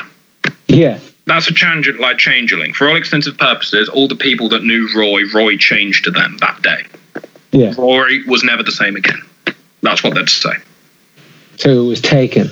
Well, whatever you want to fucking call it. His brain chemistry changed. Something changed. And that, it seems to be what this phenomenon can do. It seems to have a direct grip on the framework that we're running on, and it can twist our knobs and dials, and like mess with the frequency that we're tuned into and whatnot. Another event that you might want to look at that happened around this time is known as the Battle of Los Angeles. I'm just going to type that in, and that actually happened whilst World War II was happening in Los Angeles, as the name may describe. And basically what happened is, in the middle of the night on February 24th, 1942, just an incredibly large object was spotted over Los Angeles, and the military proceeded to absolutely pound it for like hours. Hours. Let me try and find how long. What? Like, they were shooting anti-aircraft guns, like, which shoot shells, Martin, that are like the size of this at it for hours. And it just carried on going, and very slowly in the direction that it was continuously going. And it ended up on the front page of the paper. And because the war was happening at the time, the implication was that it was like the Japanese. But the ice cream man's there. Wait. Get yourself a knobbly bobbly. What the fuck? What is the ice cream man doing? He's a good bloke. Social distancing. I saw one on Victoria Park today, and I thought that, like, how do you serve the ice cream? But whatever. So, yeah, I mentioned that because if you see the picture that was on the front page of the paper, it's bonkers. It's like 7 or 8 searchlights all pointed at this one thing, and you can't like see what it is. But there's been loads of people that have like taken the photo and like meddled with it and stuff like that. It's definitely not a smoking gun. Something happened, and like hundreds of people saw it. And this is the thing: there's numerous events where there's like hundreds of people. One more event I'm going to mention, and there's relevance to all these events and why I'm mentioning them. It's because they're referenced in Close Encounters. The last one that I'm going to mention is called Fatima, the Miracle of the Sun, which just sounds crazy. Like that, they're words that you're probably not used to hearing. And what that was... Fatima is the name of one of this Indian girl that I know that used to work with one of my mates called Grant. It's good to know. I hope Fatima's doing well. And well, Fatima in this case is a place in Portugal. And in 1917, 3 children claimed they saw the Virgin Mary. Okay. Right. And these children claimed to see the Virgin Mary a fair bit, and started telling people that they were seeing the Virgin Mary in their local village. And everyone, in a very normal manner, said, haha, kids being kids and stuff like that. And eventually the kids were like, yeah, Mary's going to like appear at this time, at this place. And the word spread around the village. And 100,000 people, Martin, turned up. 100,000 people? I can show you from pictures. A village? From They came from all over Spain, Portugal, and Europe. When I say the news spread, I mean the news spread. Well, when did this happen? 1917. But they kind of like built up a name for themselves. So the main event happened in the October of 1917, but it started in like the spring. They started seeing the Virgin Mary. The children reported a prophecy that a prayer would lead end to the Great War, and that on October 13th, the Virgin Mary would reveal her identity and perform a miracle so that everybody may believe. Okay. And what happened? So the 13th rolls round. 100,000 people all turn up in this field. They saw the sun dance. The clouds opened. I'm just going to read exactly what it says. After a period of rain, the dark clouds broke and the sun appeared as an opaque spinning disk in the sky. It was said to be significantly duller than normal and cast multicolored lights across the landscape, the people and the surrounding clouds. The sun was then reported to have careened towards the earth before zigzagging back to its normal position. Witnesses reported that their previously wet clothes became very dry very quickly, and the wet and muddy ground had previously been soaked and was completely dry. that is just simply like 100,000 people. There's pictures of this shit and it looked like a music festival, Martin. Like crowds as far as the eye can see. This all sounds like nonsense. This sounds like the words. There's like so many pictures from the event. It's mind-boggling. This sounds like nonsense. It sounds like the sort of thing. In 1930, the Catholic Church, the Pope, officially admitted that that was an official miracle. Wow. They still to this day, in 2017, Pope Francis approved the recognition of the miracle involving 2 children who were involved in the Fatima event of 1917, which paved their way for canonization, which means they're treated the same as Jesus and his 12 disciples. They're part of like the canon.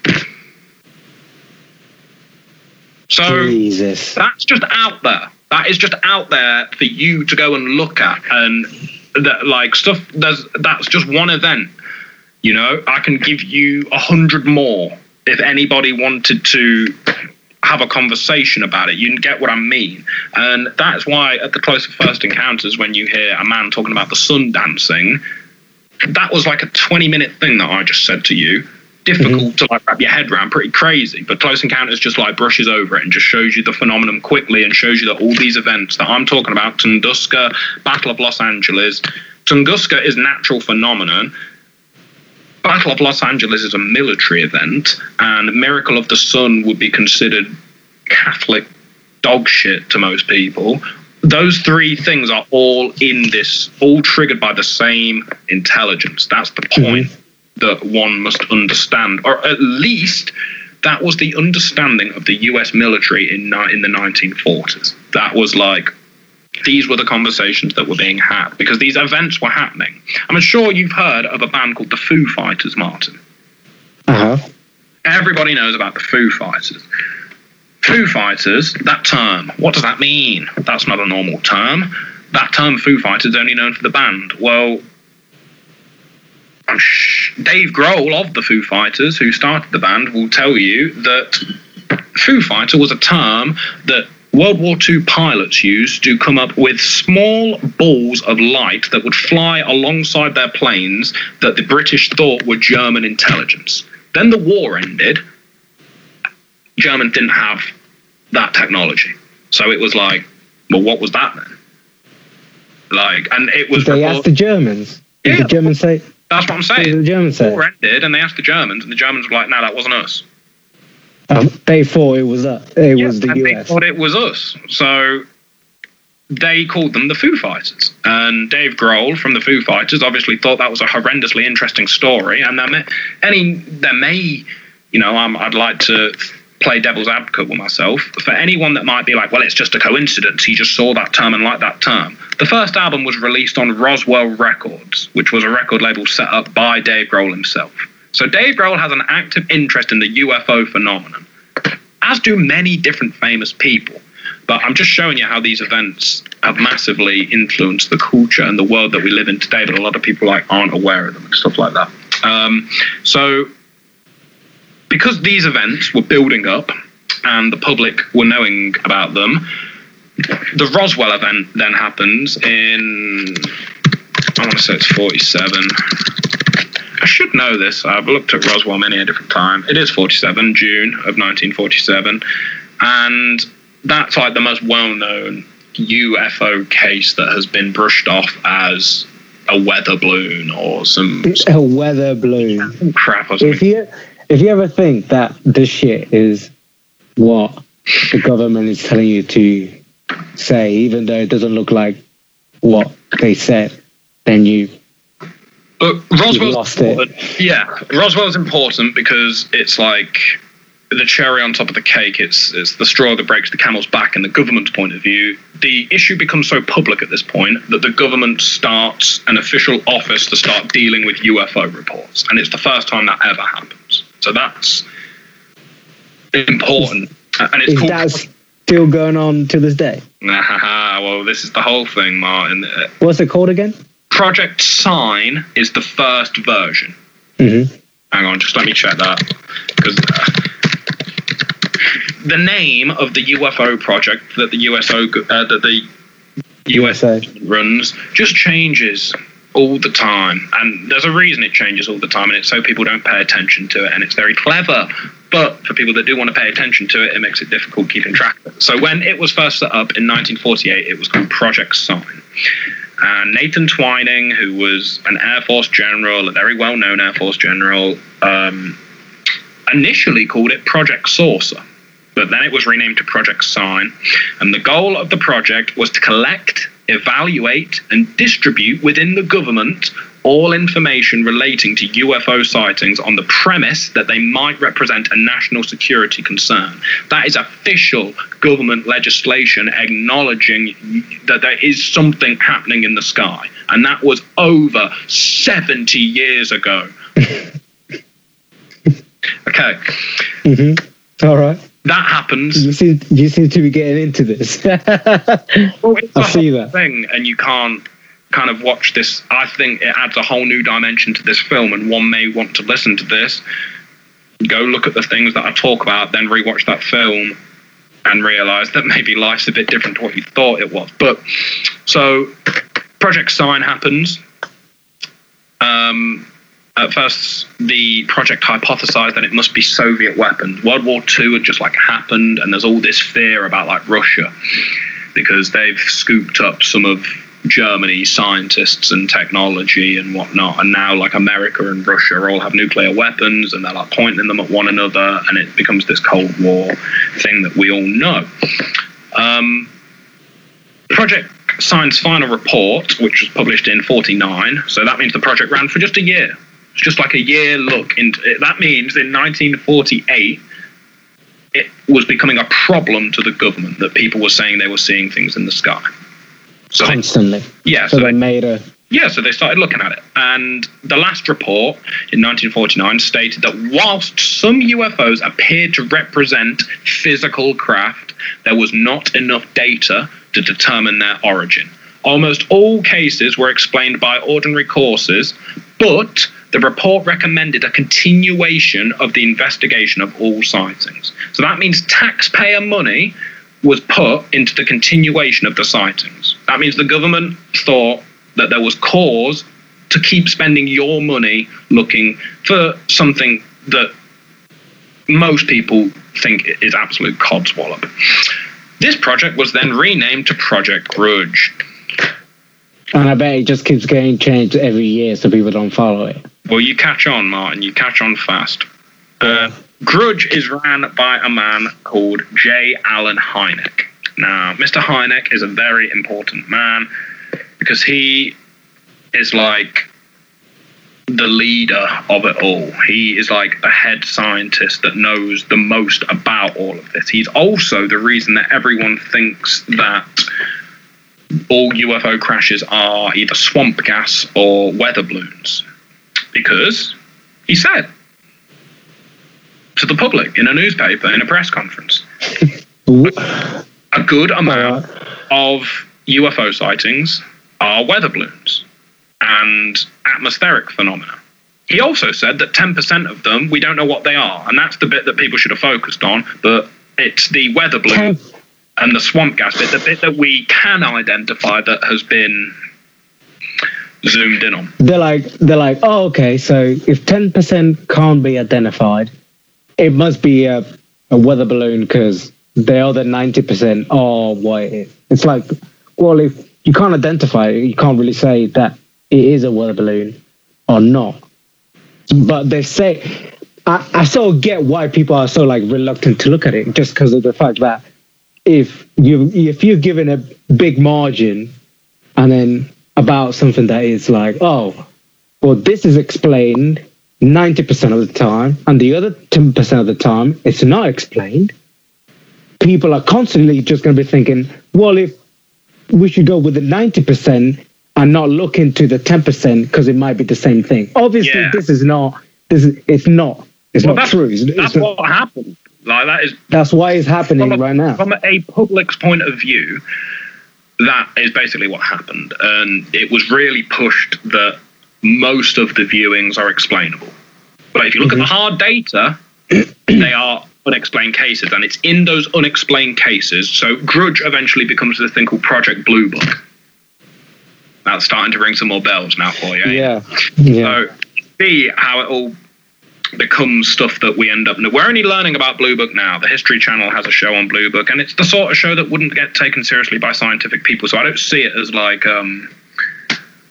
good progression. Scientific people. It should be scientific people should be looking into it. Be paying attention to it, but it's because it's on the History Channel and shows like Ancient Aliens, History Channel, and it comes with a certain stigma. The history, like there was a time when the History Channel had a good reputation for actually showing incredible history, but it's moved into areas now that people don't see as credible. So anything that's on the History Channel is now not seen as credible, which is just bonkers. It's become like the opposite of what it started out to be. But people know Blue Book if they watch like Twin Peaks, because it's transpired that is what Twin Peaks is basically about, Operation Blue Book. And it's been in quite a few different bits of media. There's a television show on the History Channel. Battlestar Galactica talks about it. There was a show called Project UFO, which was pretty on top of it. And Blue Book's like the culmination of Sign and Grudge. So like Sign gets turned into Grudge, and Grudge gets turned into Blue Book, and all the data from the previous ones gets put on top of one another. So Sign was in 1947, Grudge was in 1949, Blue Book was in 1952. And I said, in that little bracket of UFO sightings that were unexplained, you can go find people, namely one individual, has put all those sightings together. And that's some of the most fascinating sightings you will ever read, Martin. They are ones where people get out of craft and actually talk to people, and there's like communication going on. And for a hot second in the 1950s there seemed to be like a very real thing going on that's very different to the UFO phenomenon that exists today. It was either, a lot, there's good reason to suggest that like Russia or a small percentage of the Nazi thing was like operating the UFO or had something to do with the UFO phenomenon in the 1950s. Because something happened in the 1930s called, a man wrote a book called War of the Worlds, which was about aliens invading. And a man called Orson Welles read that book over the radio, and people turned their radios on and didn't know that it wasn't the news and that it was a book that was being read, and they all thought the world was being invaded, and it caused mass panic. And Stalin, who was running Russia at that point, looked at America and thought, well, they're pretty like easy to control. They're pretty scared of them like aliens that don't really exist. You know, that's like quite like a good way to get them all to panic and like shake things up over there. So let's just say that there's people that love the idea of aliens and they're putting their own UFOs up there made out of dustbin bin lids and shit like that, because that was definitely happening. That was happening. Then you identifying planes in the sky and thinking they're UFOs. Then you've got potential planes that the military might have actually been flying around that were like a bit quicker than the ones that everyone knew about. So then people saw them and they're like, I don't know what they are in the sky. Then you've got like this thing that was going on between Russia and America and possible breakaway parts of the German constituency that might have been using the UFO phenomenon for mass fear and terror. And then you've got the possibility that there might actually be like this phenomenon at play, like an intelligence that's like dealing. So they're all the possibilities of what a UFO like can be. And they're all so many. Yeah, they're all the data points that were covered across like Project Blue Book.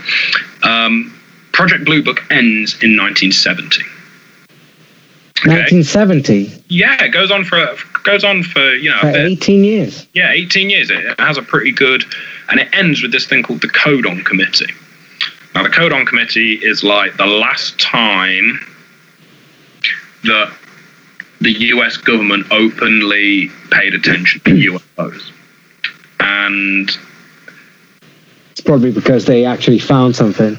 Well, J. Allen Hynek, who ran Blue Book, was constantly contacting the Air Force, telling them to go back over the data.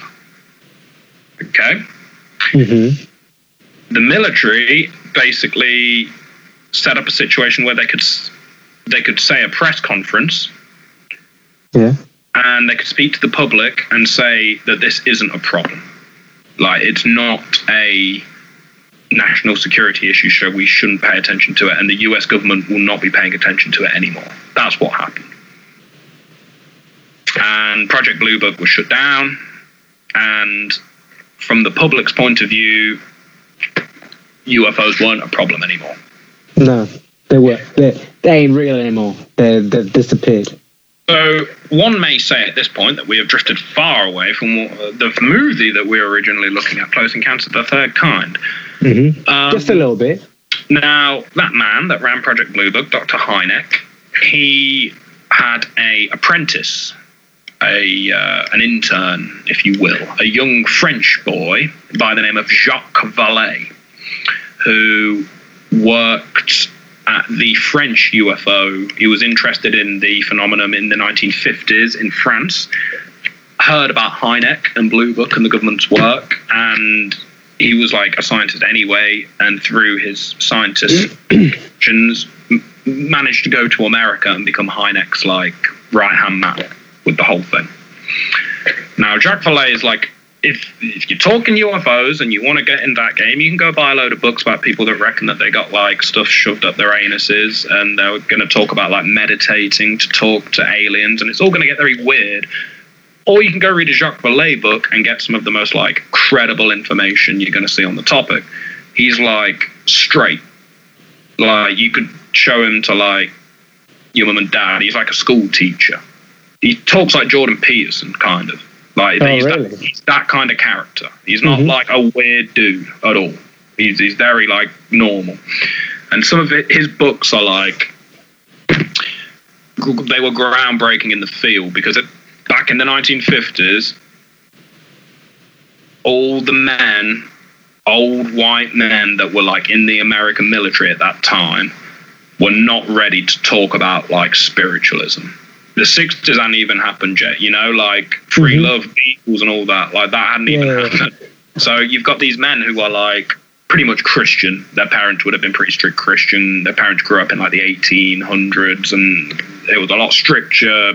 The dogma, Catholic dogma, sat on top of you a lot more back then. And this thing starts happening, and a lot of them thought looking into this stuff was like the stuff that we shouldn't look at. It's like humans trying to be God, and it scared them. And they said, from a religious standpoint, we shouldn't be looking at this stuff. And it's like the devil, and it's demonic, and the craft were definitely made of screws and nuts and bolts. And Jacques Vallée was the first one to look at everything Hynek had put together and say, this is obviously a wide phenomenon. That obviously he came up with what's known as the extra-dimensional hypotheses. So whereas you've got all these people that think it's nuts and bolts and they flew here and it's all very much like a car but in space, then you've got Jacques Vallée that's like, no, this thing can like appear wherever it wants, and it comes from like a different band of reality than we're like tuned into. He was saying that in like 1957, and people were like, what are you talking about? Who the fuck are you? But he stuck next to Hynek's side and basically spent a lot of time finding out that Hynek was part of a group called the Rosicrucians. Now, the Rosicrucians are a group very much like the Knights Hospitaller that I was talking about earlier. They are kind of like a secret society that meets up, and they're like lightly Christian in their operation, but it's more about humans getting together and using their unified spirit to create something that's good for society and the human race. That's like the whole vibe of it all. And it's an offshoot. Fair play then?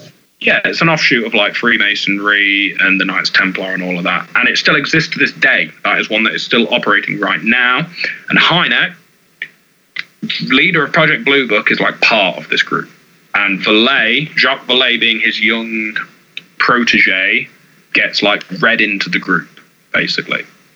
Now, everyone in this group, so it's like I know this is a lot to take on board. Rosicrucianism is just like the rule book that they play by.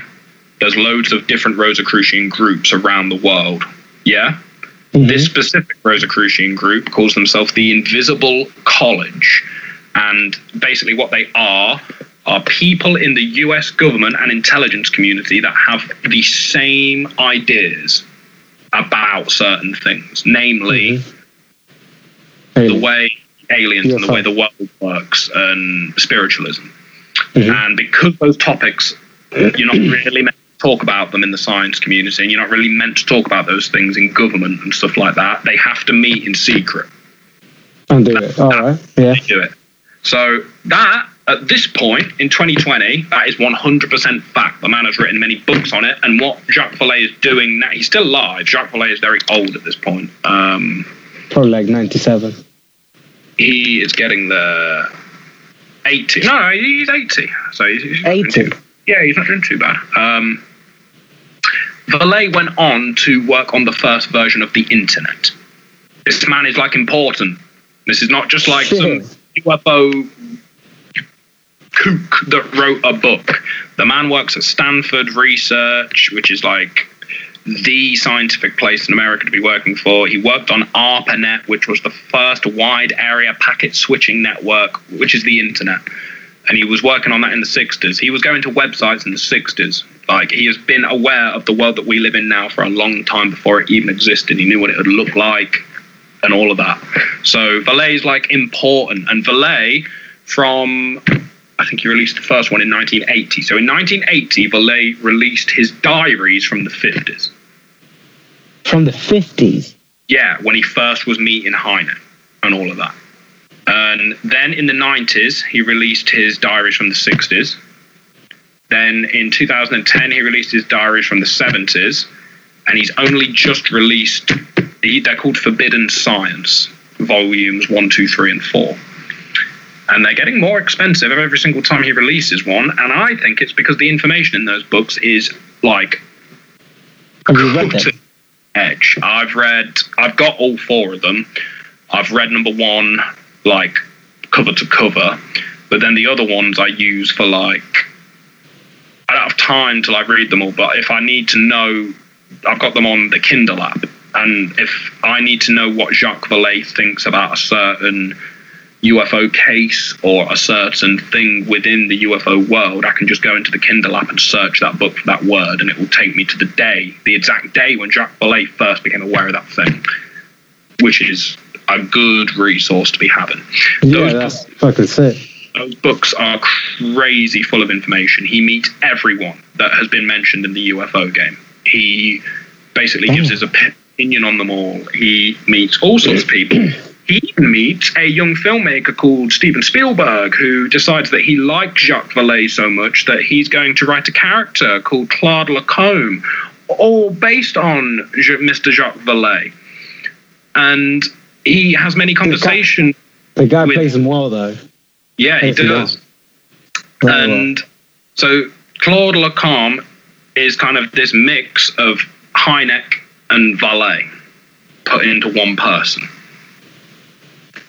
which makes Close Encounters an increasingly true story, because you see the government operation. It's either science fiction or a documentary. Well, I'm just going to read to you.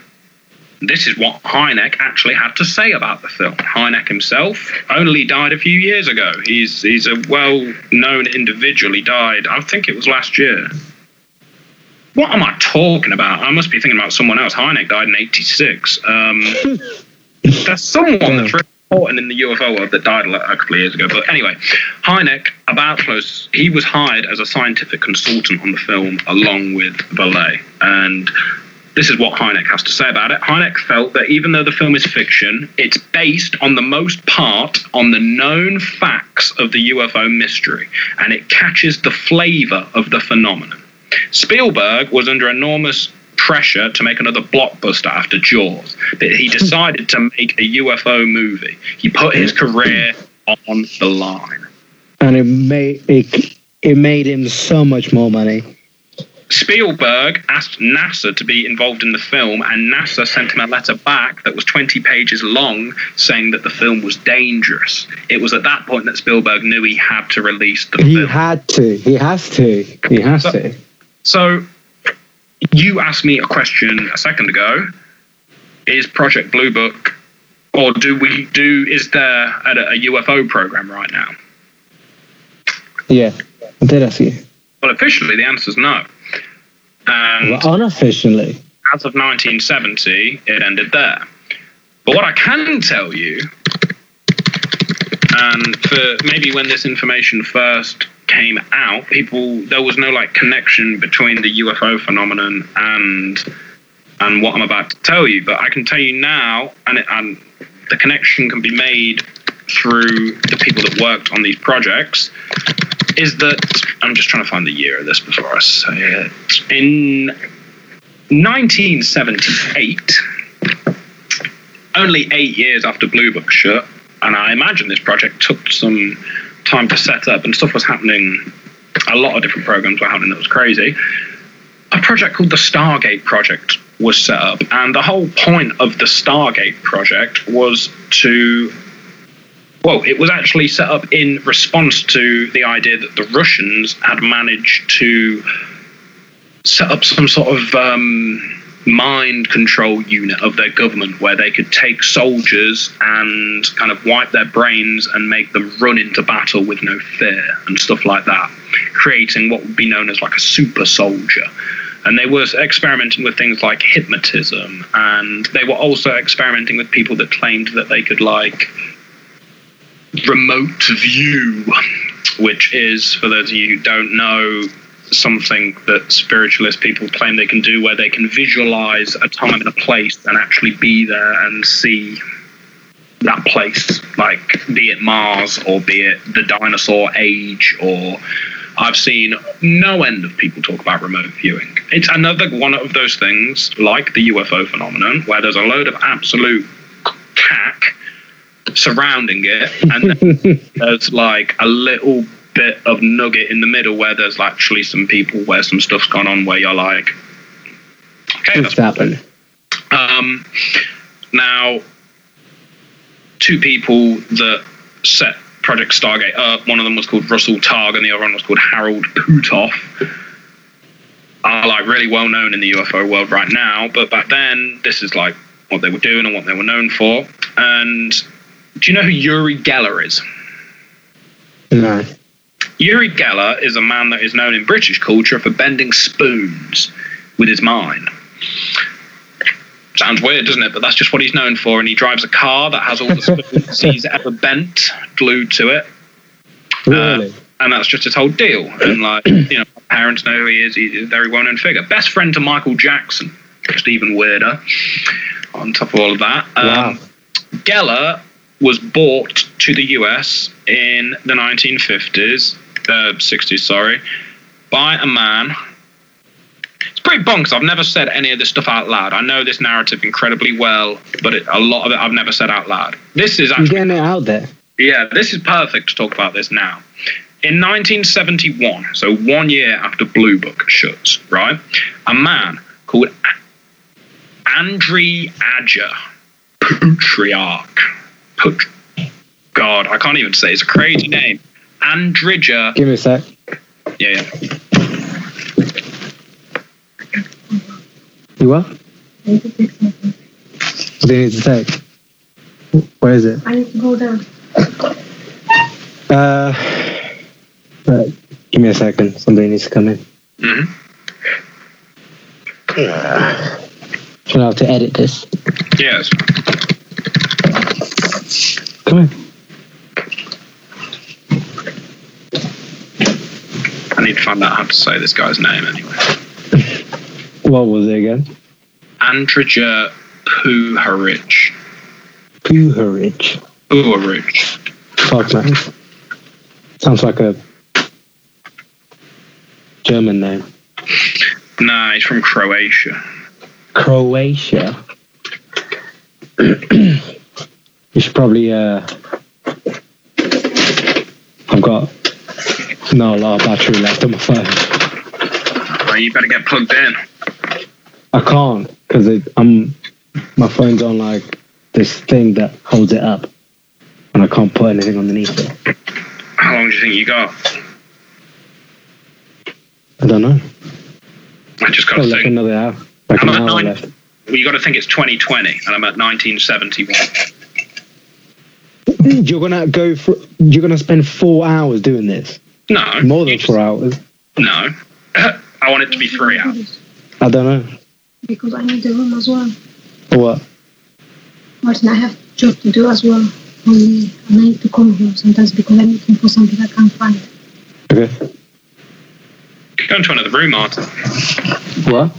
Go into another room. There's not another room where there's nothing behind me. No, that's not too much of a problem. Just yeah, that's fine. I can do that if I need to. But yeah, we're good. Yeah. Done. Yeah. So Blue Book ends 1970. Then in 1971, a man called Andrei Aja Puaric, who is a Croatian man who basically made his way into the Pentagon as a psychological researcher, a physician, and author. He's just one of the most outrageous human beings you may ever come across, Martin. This man has led a life that should not be real. If half of what this man has claimed to have done and experienced is real, then this reality is simply not what I was sold, at least. Now, the deal with Mr. It sounds interesting already. Yeah, the deal with Mr. Puaric is that in 1952, he was going to a lot of parties, and at these parties were like famous people. Namely, he got talking to an individual called Arthur Bell, who was the founder of what's now known as Bell Helicopters, one of the biggest helicopter companies in the world. He got talking to one of the members of the Astor family, who are one of the most wealthy families in the world. Several different people like that. 9 of them specifically that all seem to have a certain connection to Mr. Puaric. And at a party, a Hindu mystic called Dr. D.G. Vinod was known for kind of being able to get himself into a trance-like state where he would speak in a voice that was not his. And Puaric was quite interested by this concept.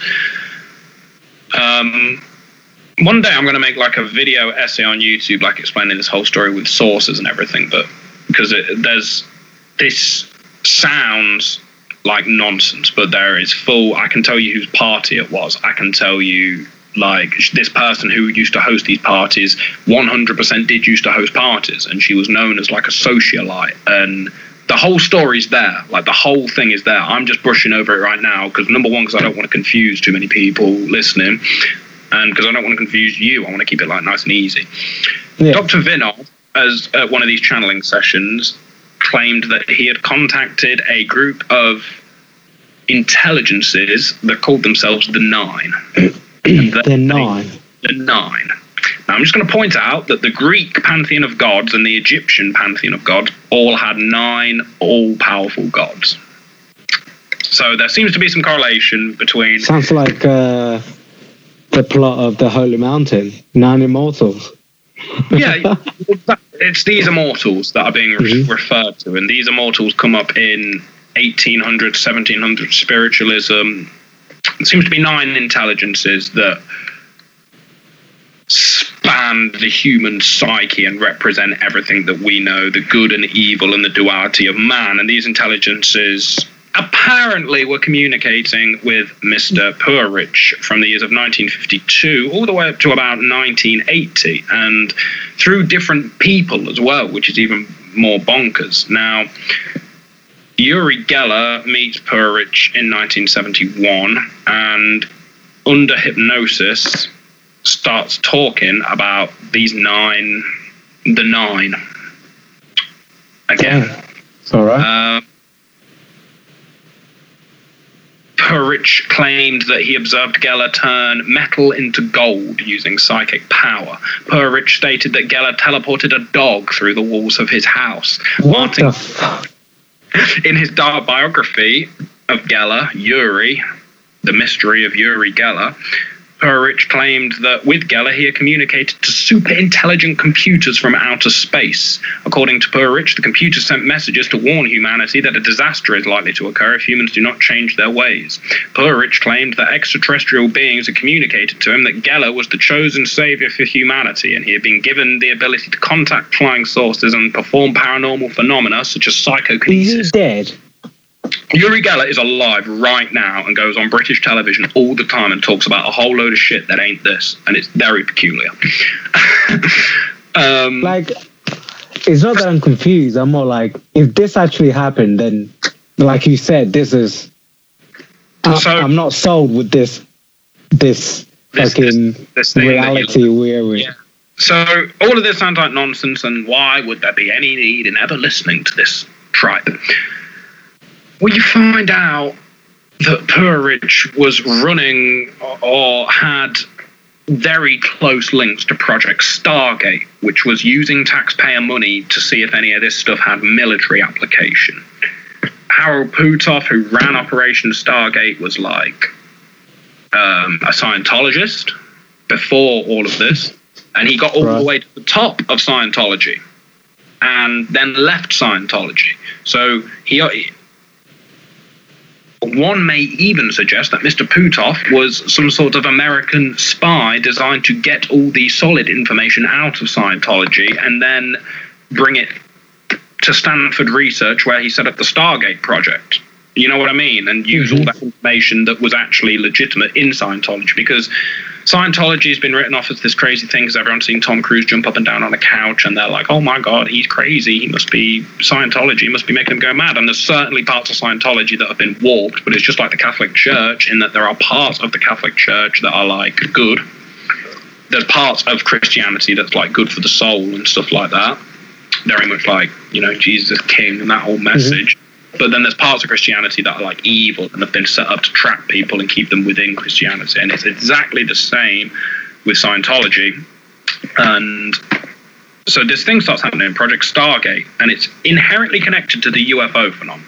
Like Uri Geller's talking about like people are still seeing UFOs and stuff, and this Stargate thing's happening. And you can go on the CIA website right now. I'll throw these links in the description and look at the Stargate project and the papers that have been declassified from it. And what you will find is Harold Putoff interviewing people that are claiming that they are remote viewing Mars.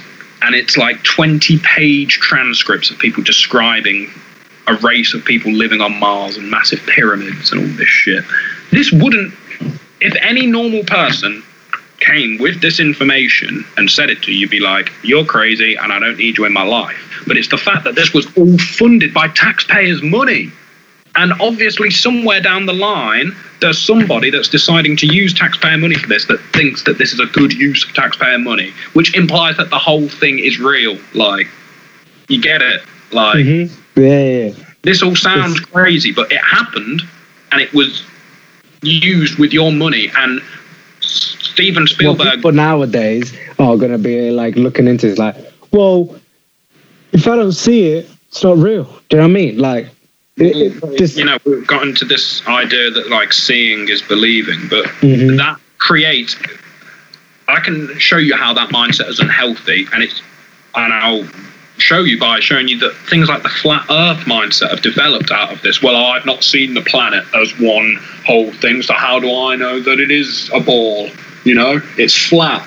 It's not a healthy attitude. You're not giving people answers, though they're coming up with their own answers based upon the information that they've got, but the information they've got is shit.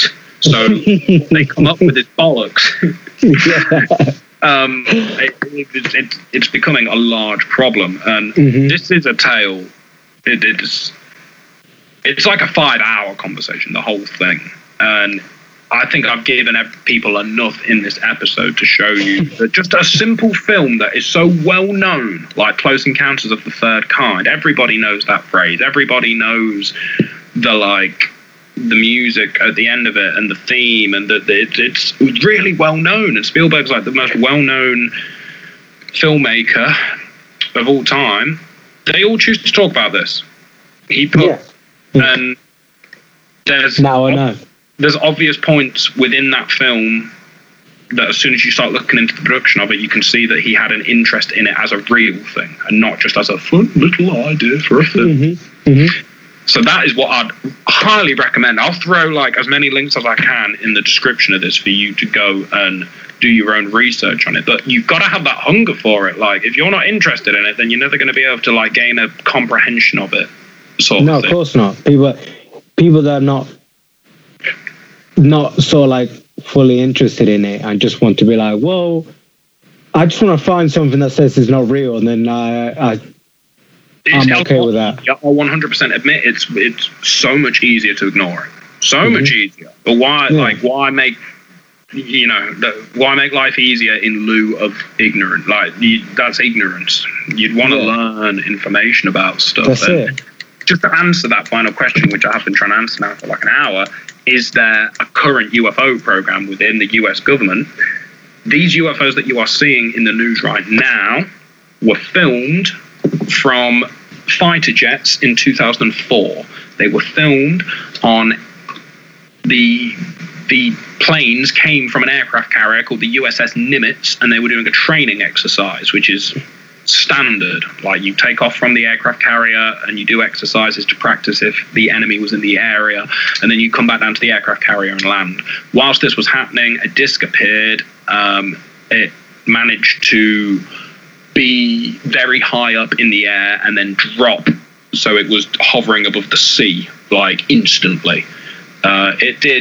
It performed a few different maneuvers that completely outclassed any aircraft that exist on this planet, and performed things that defy the laws of physics. For example, the training exercise was happening a few miles away from the ship, and they started to go back to the ship, I think, and the craft was already there. But it had beat them there. And they couldn't believe it, and stuff like that. And this guy, the pilot that filmed it from his plane, has gone on Joe Rogan. His name's David Fravor, and he says his testimony. And this is like the smoking gun UFO case. You can't mess with it. And it first got announced in 2017, just as the Trump-Hillary thing was happening. And it all came from a group called To the Stars Academy of Arts and Science, started by the ex-lead singer of the band Blink-182.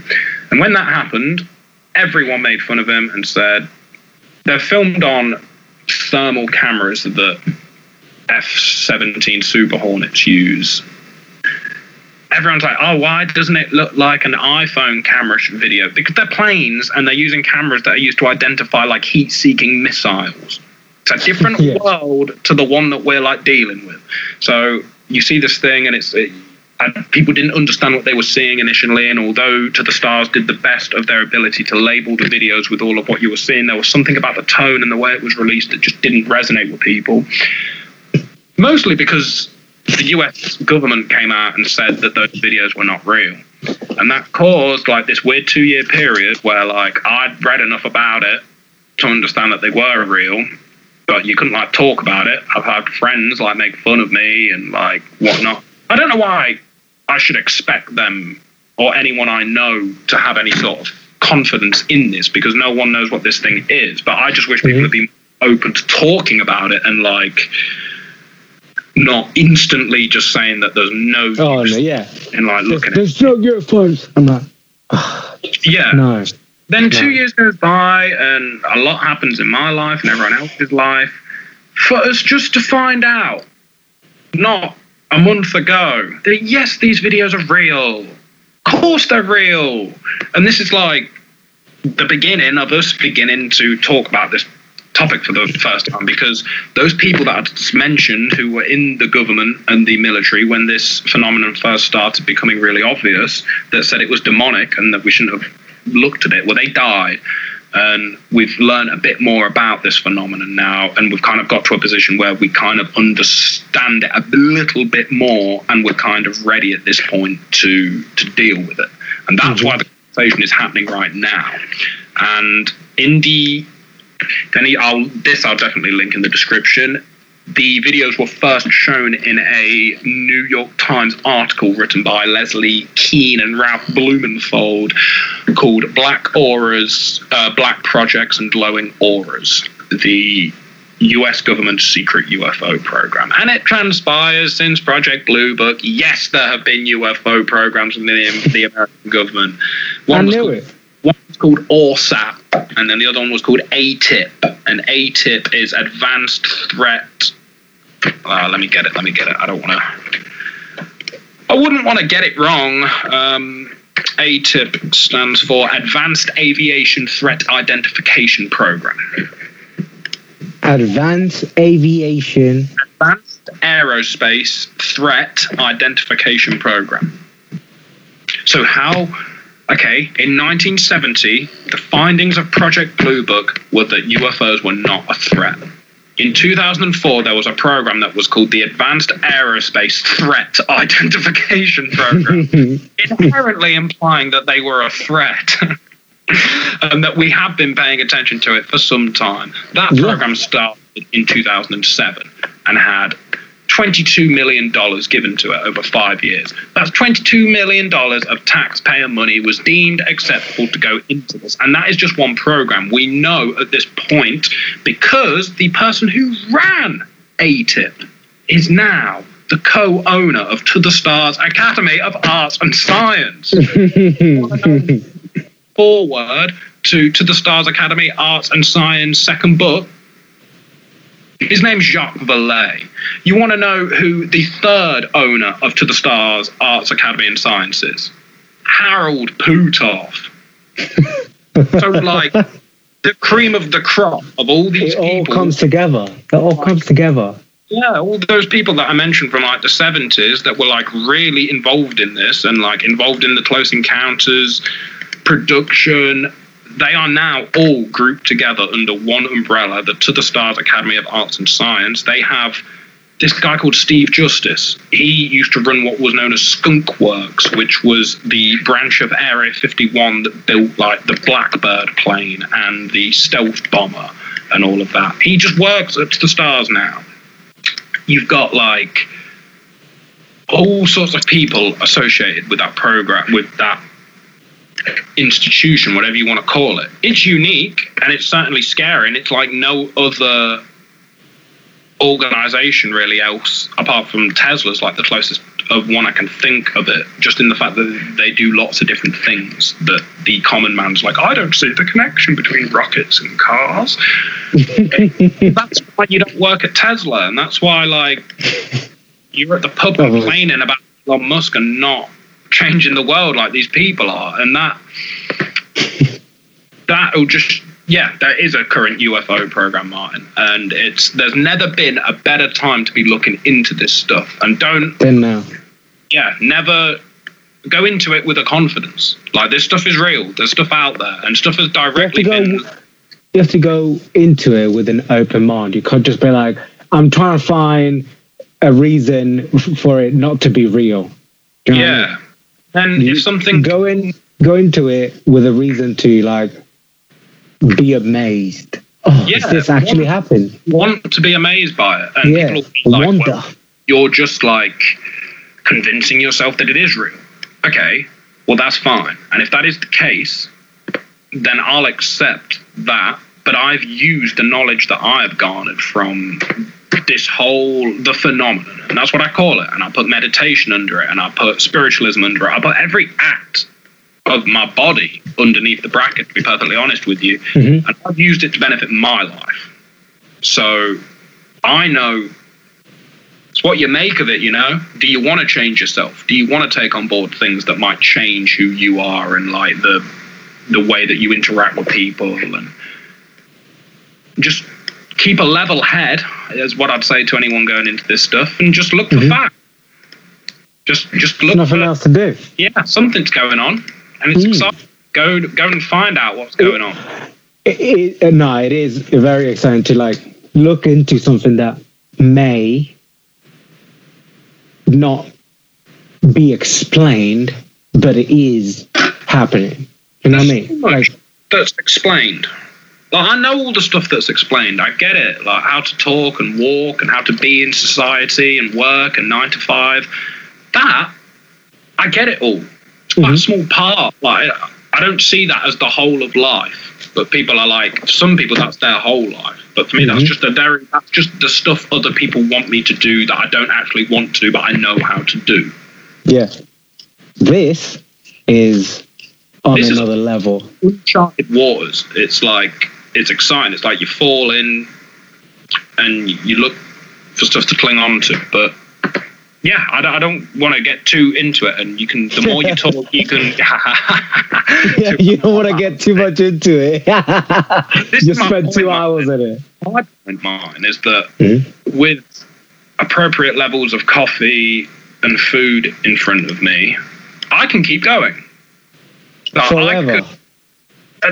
This story, this is not the end of this story, and this is just a thin slither of this story. And stories can get simpler. The more you tell them, it gets easier to tell a story, and you get to the point where you can kind of summarize the story in a much shorter way than when you were first learning the story. Like, I can tell you what happens in like the 3rd Harry Potter book pretty quickly, under a couple of minutes, if you needed me to. I want to get this story to that level, because I think there's people that have directly invested interest in me not knowing this story in a way that I can just like chat with you about it over a coffee. The thing is, because there's so much stuff out there that isn't explained but has an explanation to it, like, because somebody's hiding the truth from you, I guess. It sort of makes it like more intriguing to like find out. Do you know what I mean? You know, when you like find out a piece of like that nugget in the middle where you're like, oh shit, this is the truth. Well, before 100%. And before we were recording on this, we were talking about Easter eggs in games, and it's just that in real life. I'm just going after the real world Easter eggs. A lot of the people in the world are like, yeah, you know what? I've had enough Easter eggs in my life. I don't need any more. They are. I just cannot wrap my head around that attitude. Mentality. There isn't. Yeah, like I wish. It makes me feel that you must not be comfortable somewhere in your life because, or you don't understand a part of your life. Because I understand my life fairly well, and it's that solid understanding of what's real that allows me to start looking at things that might not be real.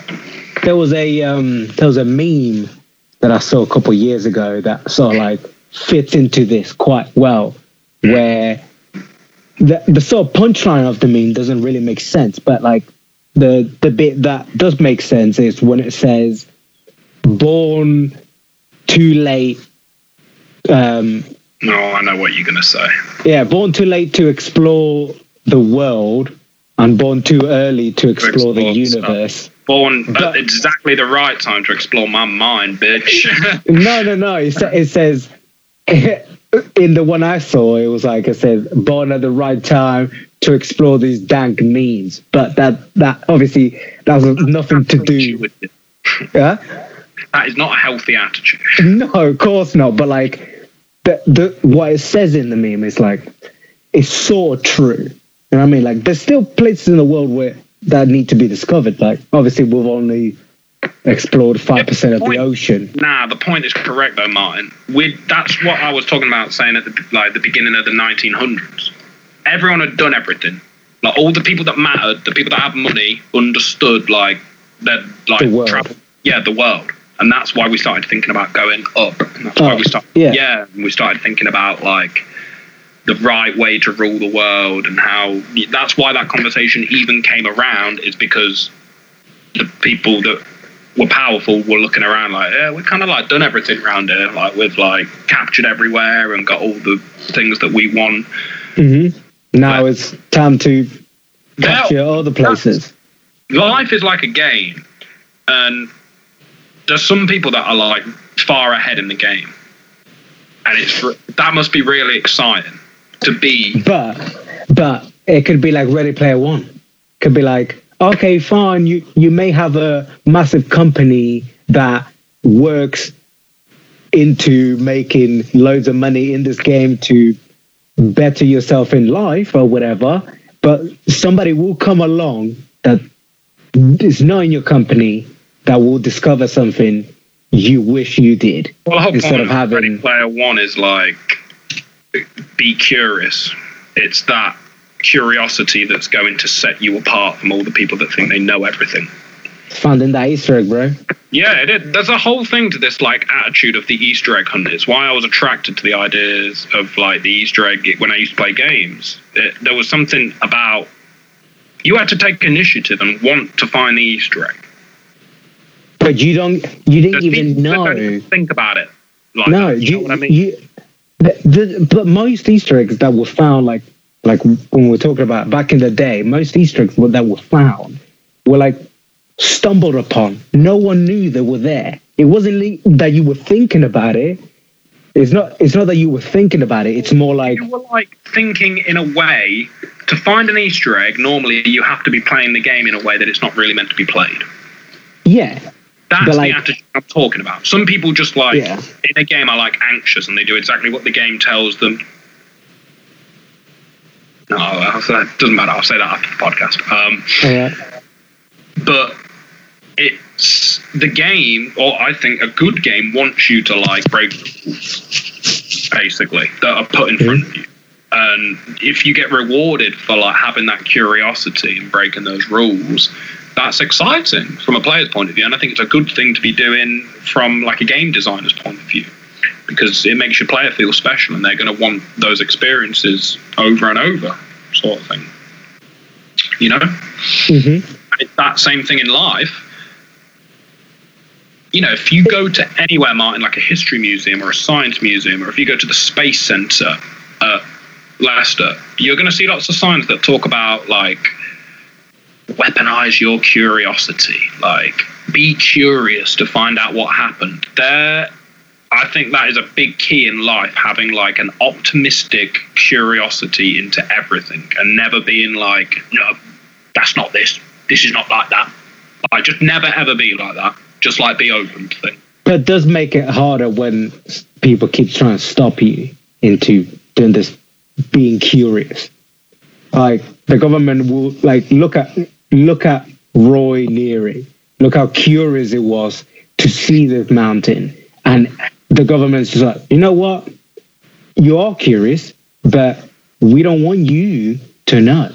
Yeah, but the minute we'll stop you. The minute you get backlash from being curious is when you know that you're on the right. You're on the right track.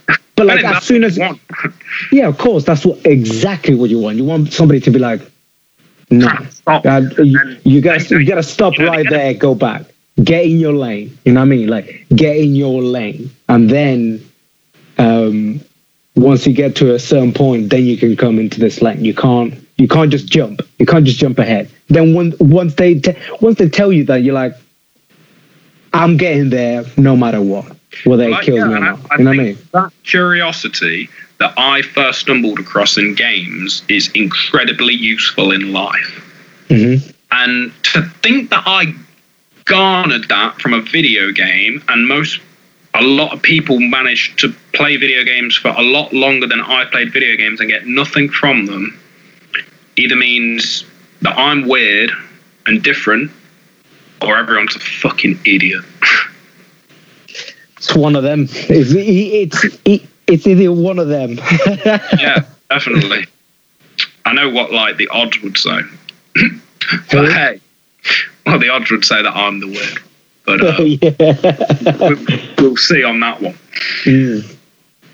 But yeah, that's Close Encounters, and it's like a really well-known film that it was a very good film. You down some interesting rabbit holes looking at it made. And you know, Spielberg, my dream, in 2002 made a straight-to-television series called Taken, and it was 5 or 6 episodes, and every single episode featured on a different real UFO case. That would be interesting to watch. Yeah, so if anyone kind of likes Spielberg's, and he's also made Super 8, produced Super 8 that J.J. Abrams directed, which has a similar vibe to this, which is a good film. I'd recommend go watching. But yeah, if you enjoyed this podcast, please let me know, because as you can see by this, I can talk at length on this topic. I just assume people don't want to hear me talk at length on this topic for a barrage of different reasons. I would definitely... Well, you know, we talk about this at length when we see each other anyway. So, well, yeah, this is what me and Martin are talking about in our spare time, but it's more like trying to get our audience to a point where they want to hear about this stuff. But that's our goal. But let us know, like, genuinely, if you enjoyed the topic of conversation on this podcast, please get in contact with us. And as always, comments. Yeah, in the comments, and subscribe on YouTube and Spotify, and it means so much to us, because it gives us it puts us a step closer to being able to do the things that we want to do. Like I'm always going to do what I want to do, but if I was supported, wow, I think I could bring like a whole world of content to you guys listening. So, but yeah, as always, kind of hit us up on all the socials. Subscribe, follow, Twitter, Instagram, MIPLTD. That's right. I've enjoyed talking to you, Martin, always. Same here, bro. Same here. I always like to listen to your little world that you're living in, and how you're feeling about these sort of topics that are coming out of the woodworks nowadays. Yeah, and you give me some normality, you know. Locked there in my room on my own. It's nice to... I'm the one that likes to be like, why would you let your child go through a fucking duck flap? Oh, and you always bring an angle to these films that I fail. Jesus. Yeah. Jesus. Smile to my face. So yeah, I always appreciate the chat. No worries, bro. Episode 12. We'll see you at lucky number 13. We'll have to do something. That's right. Fitting around that theme. No. Nothing scary. Please. Peace out. Peace out.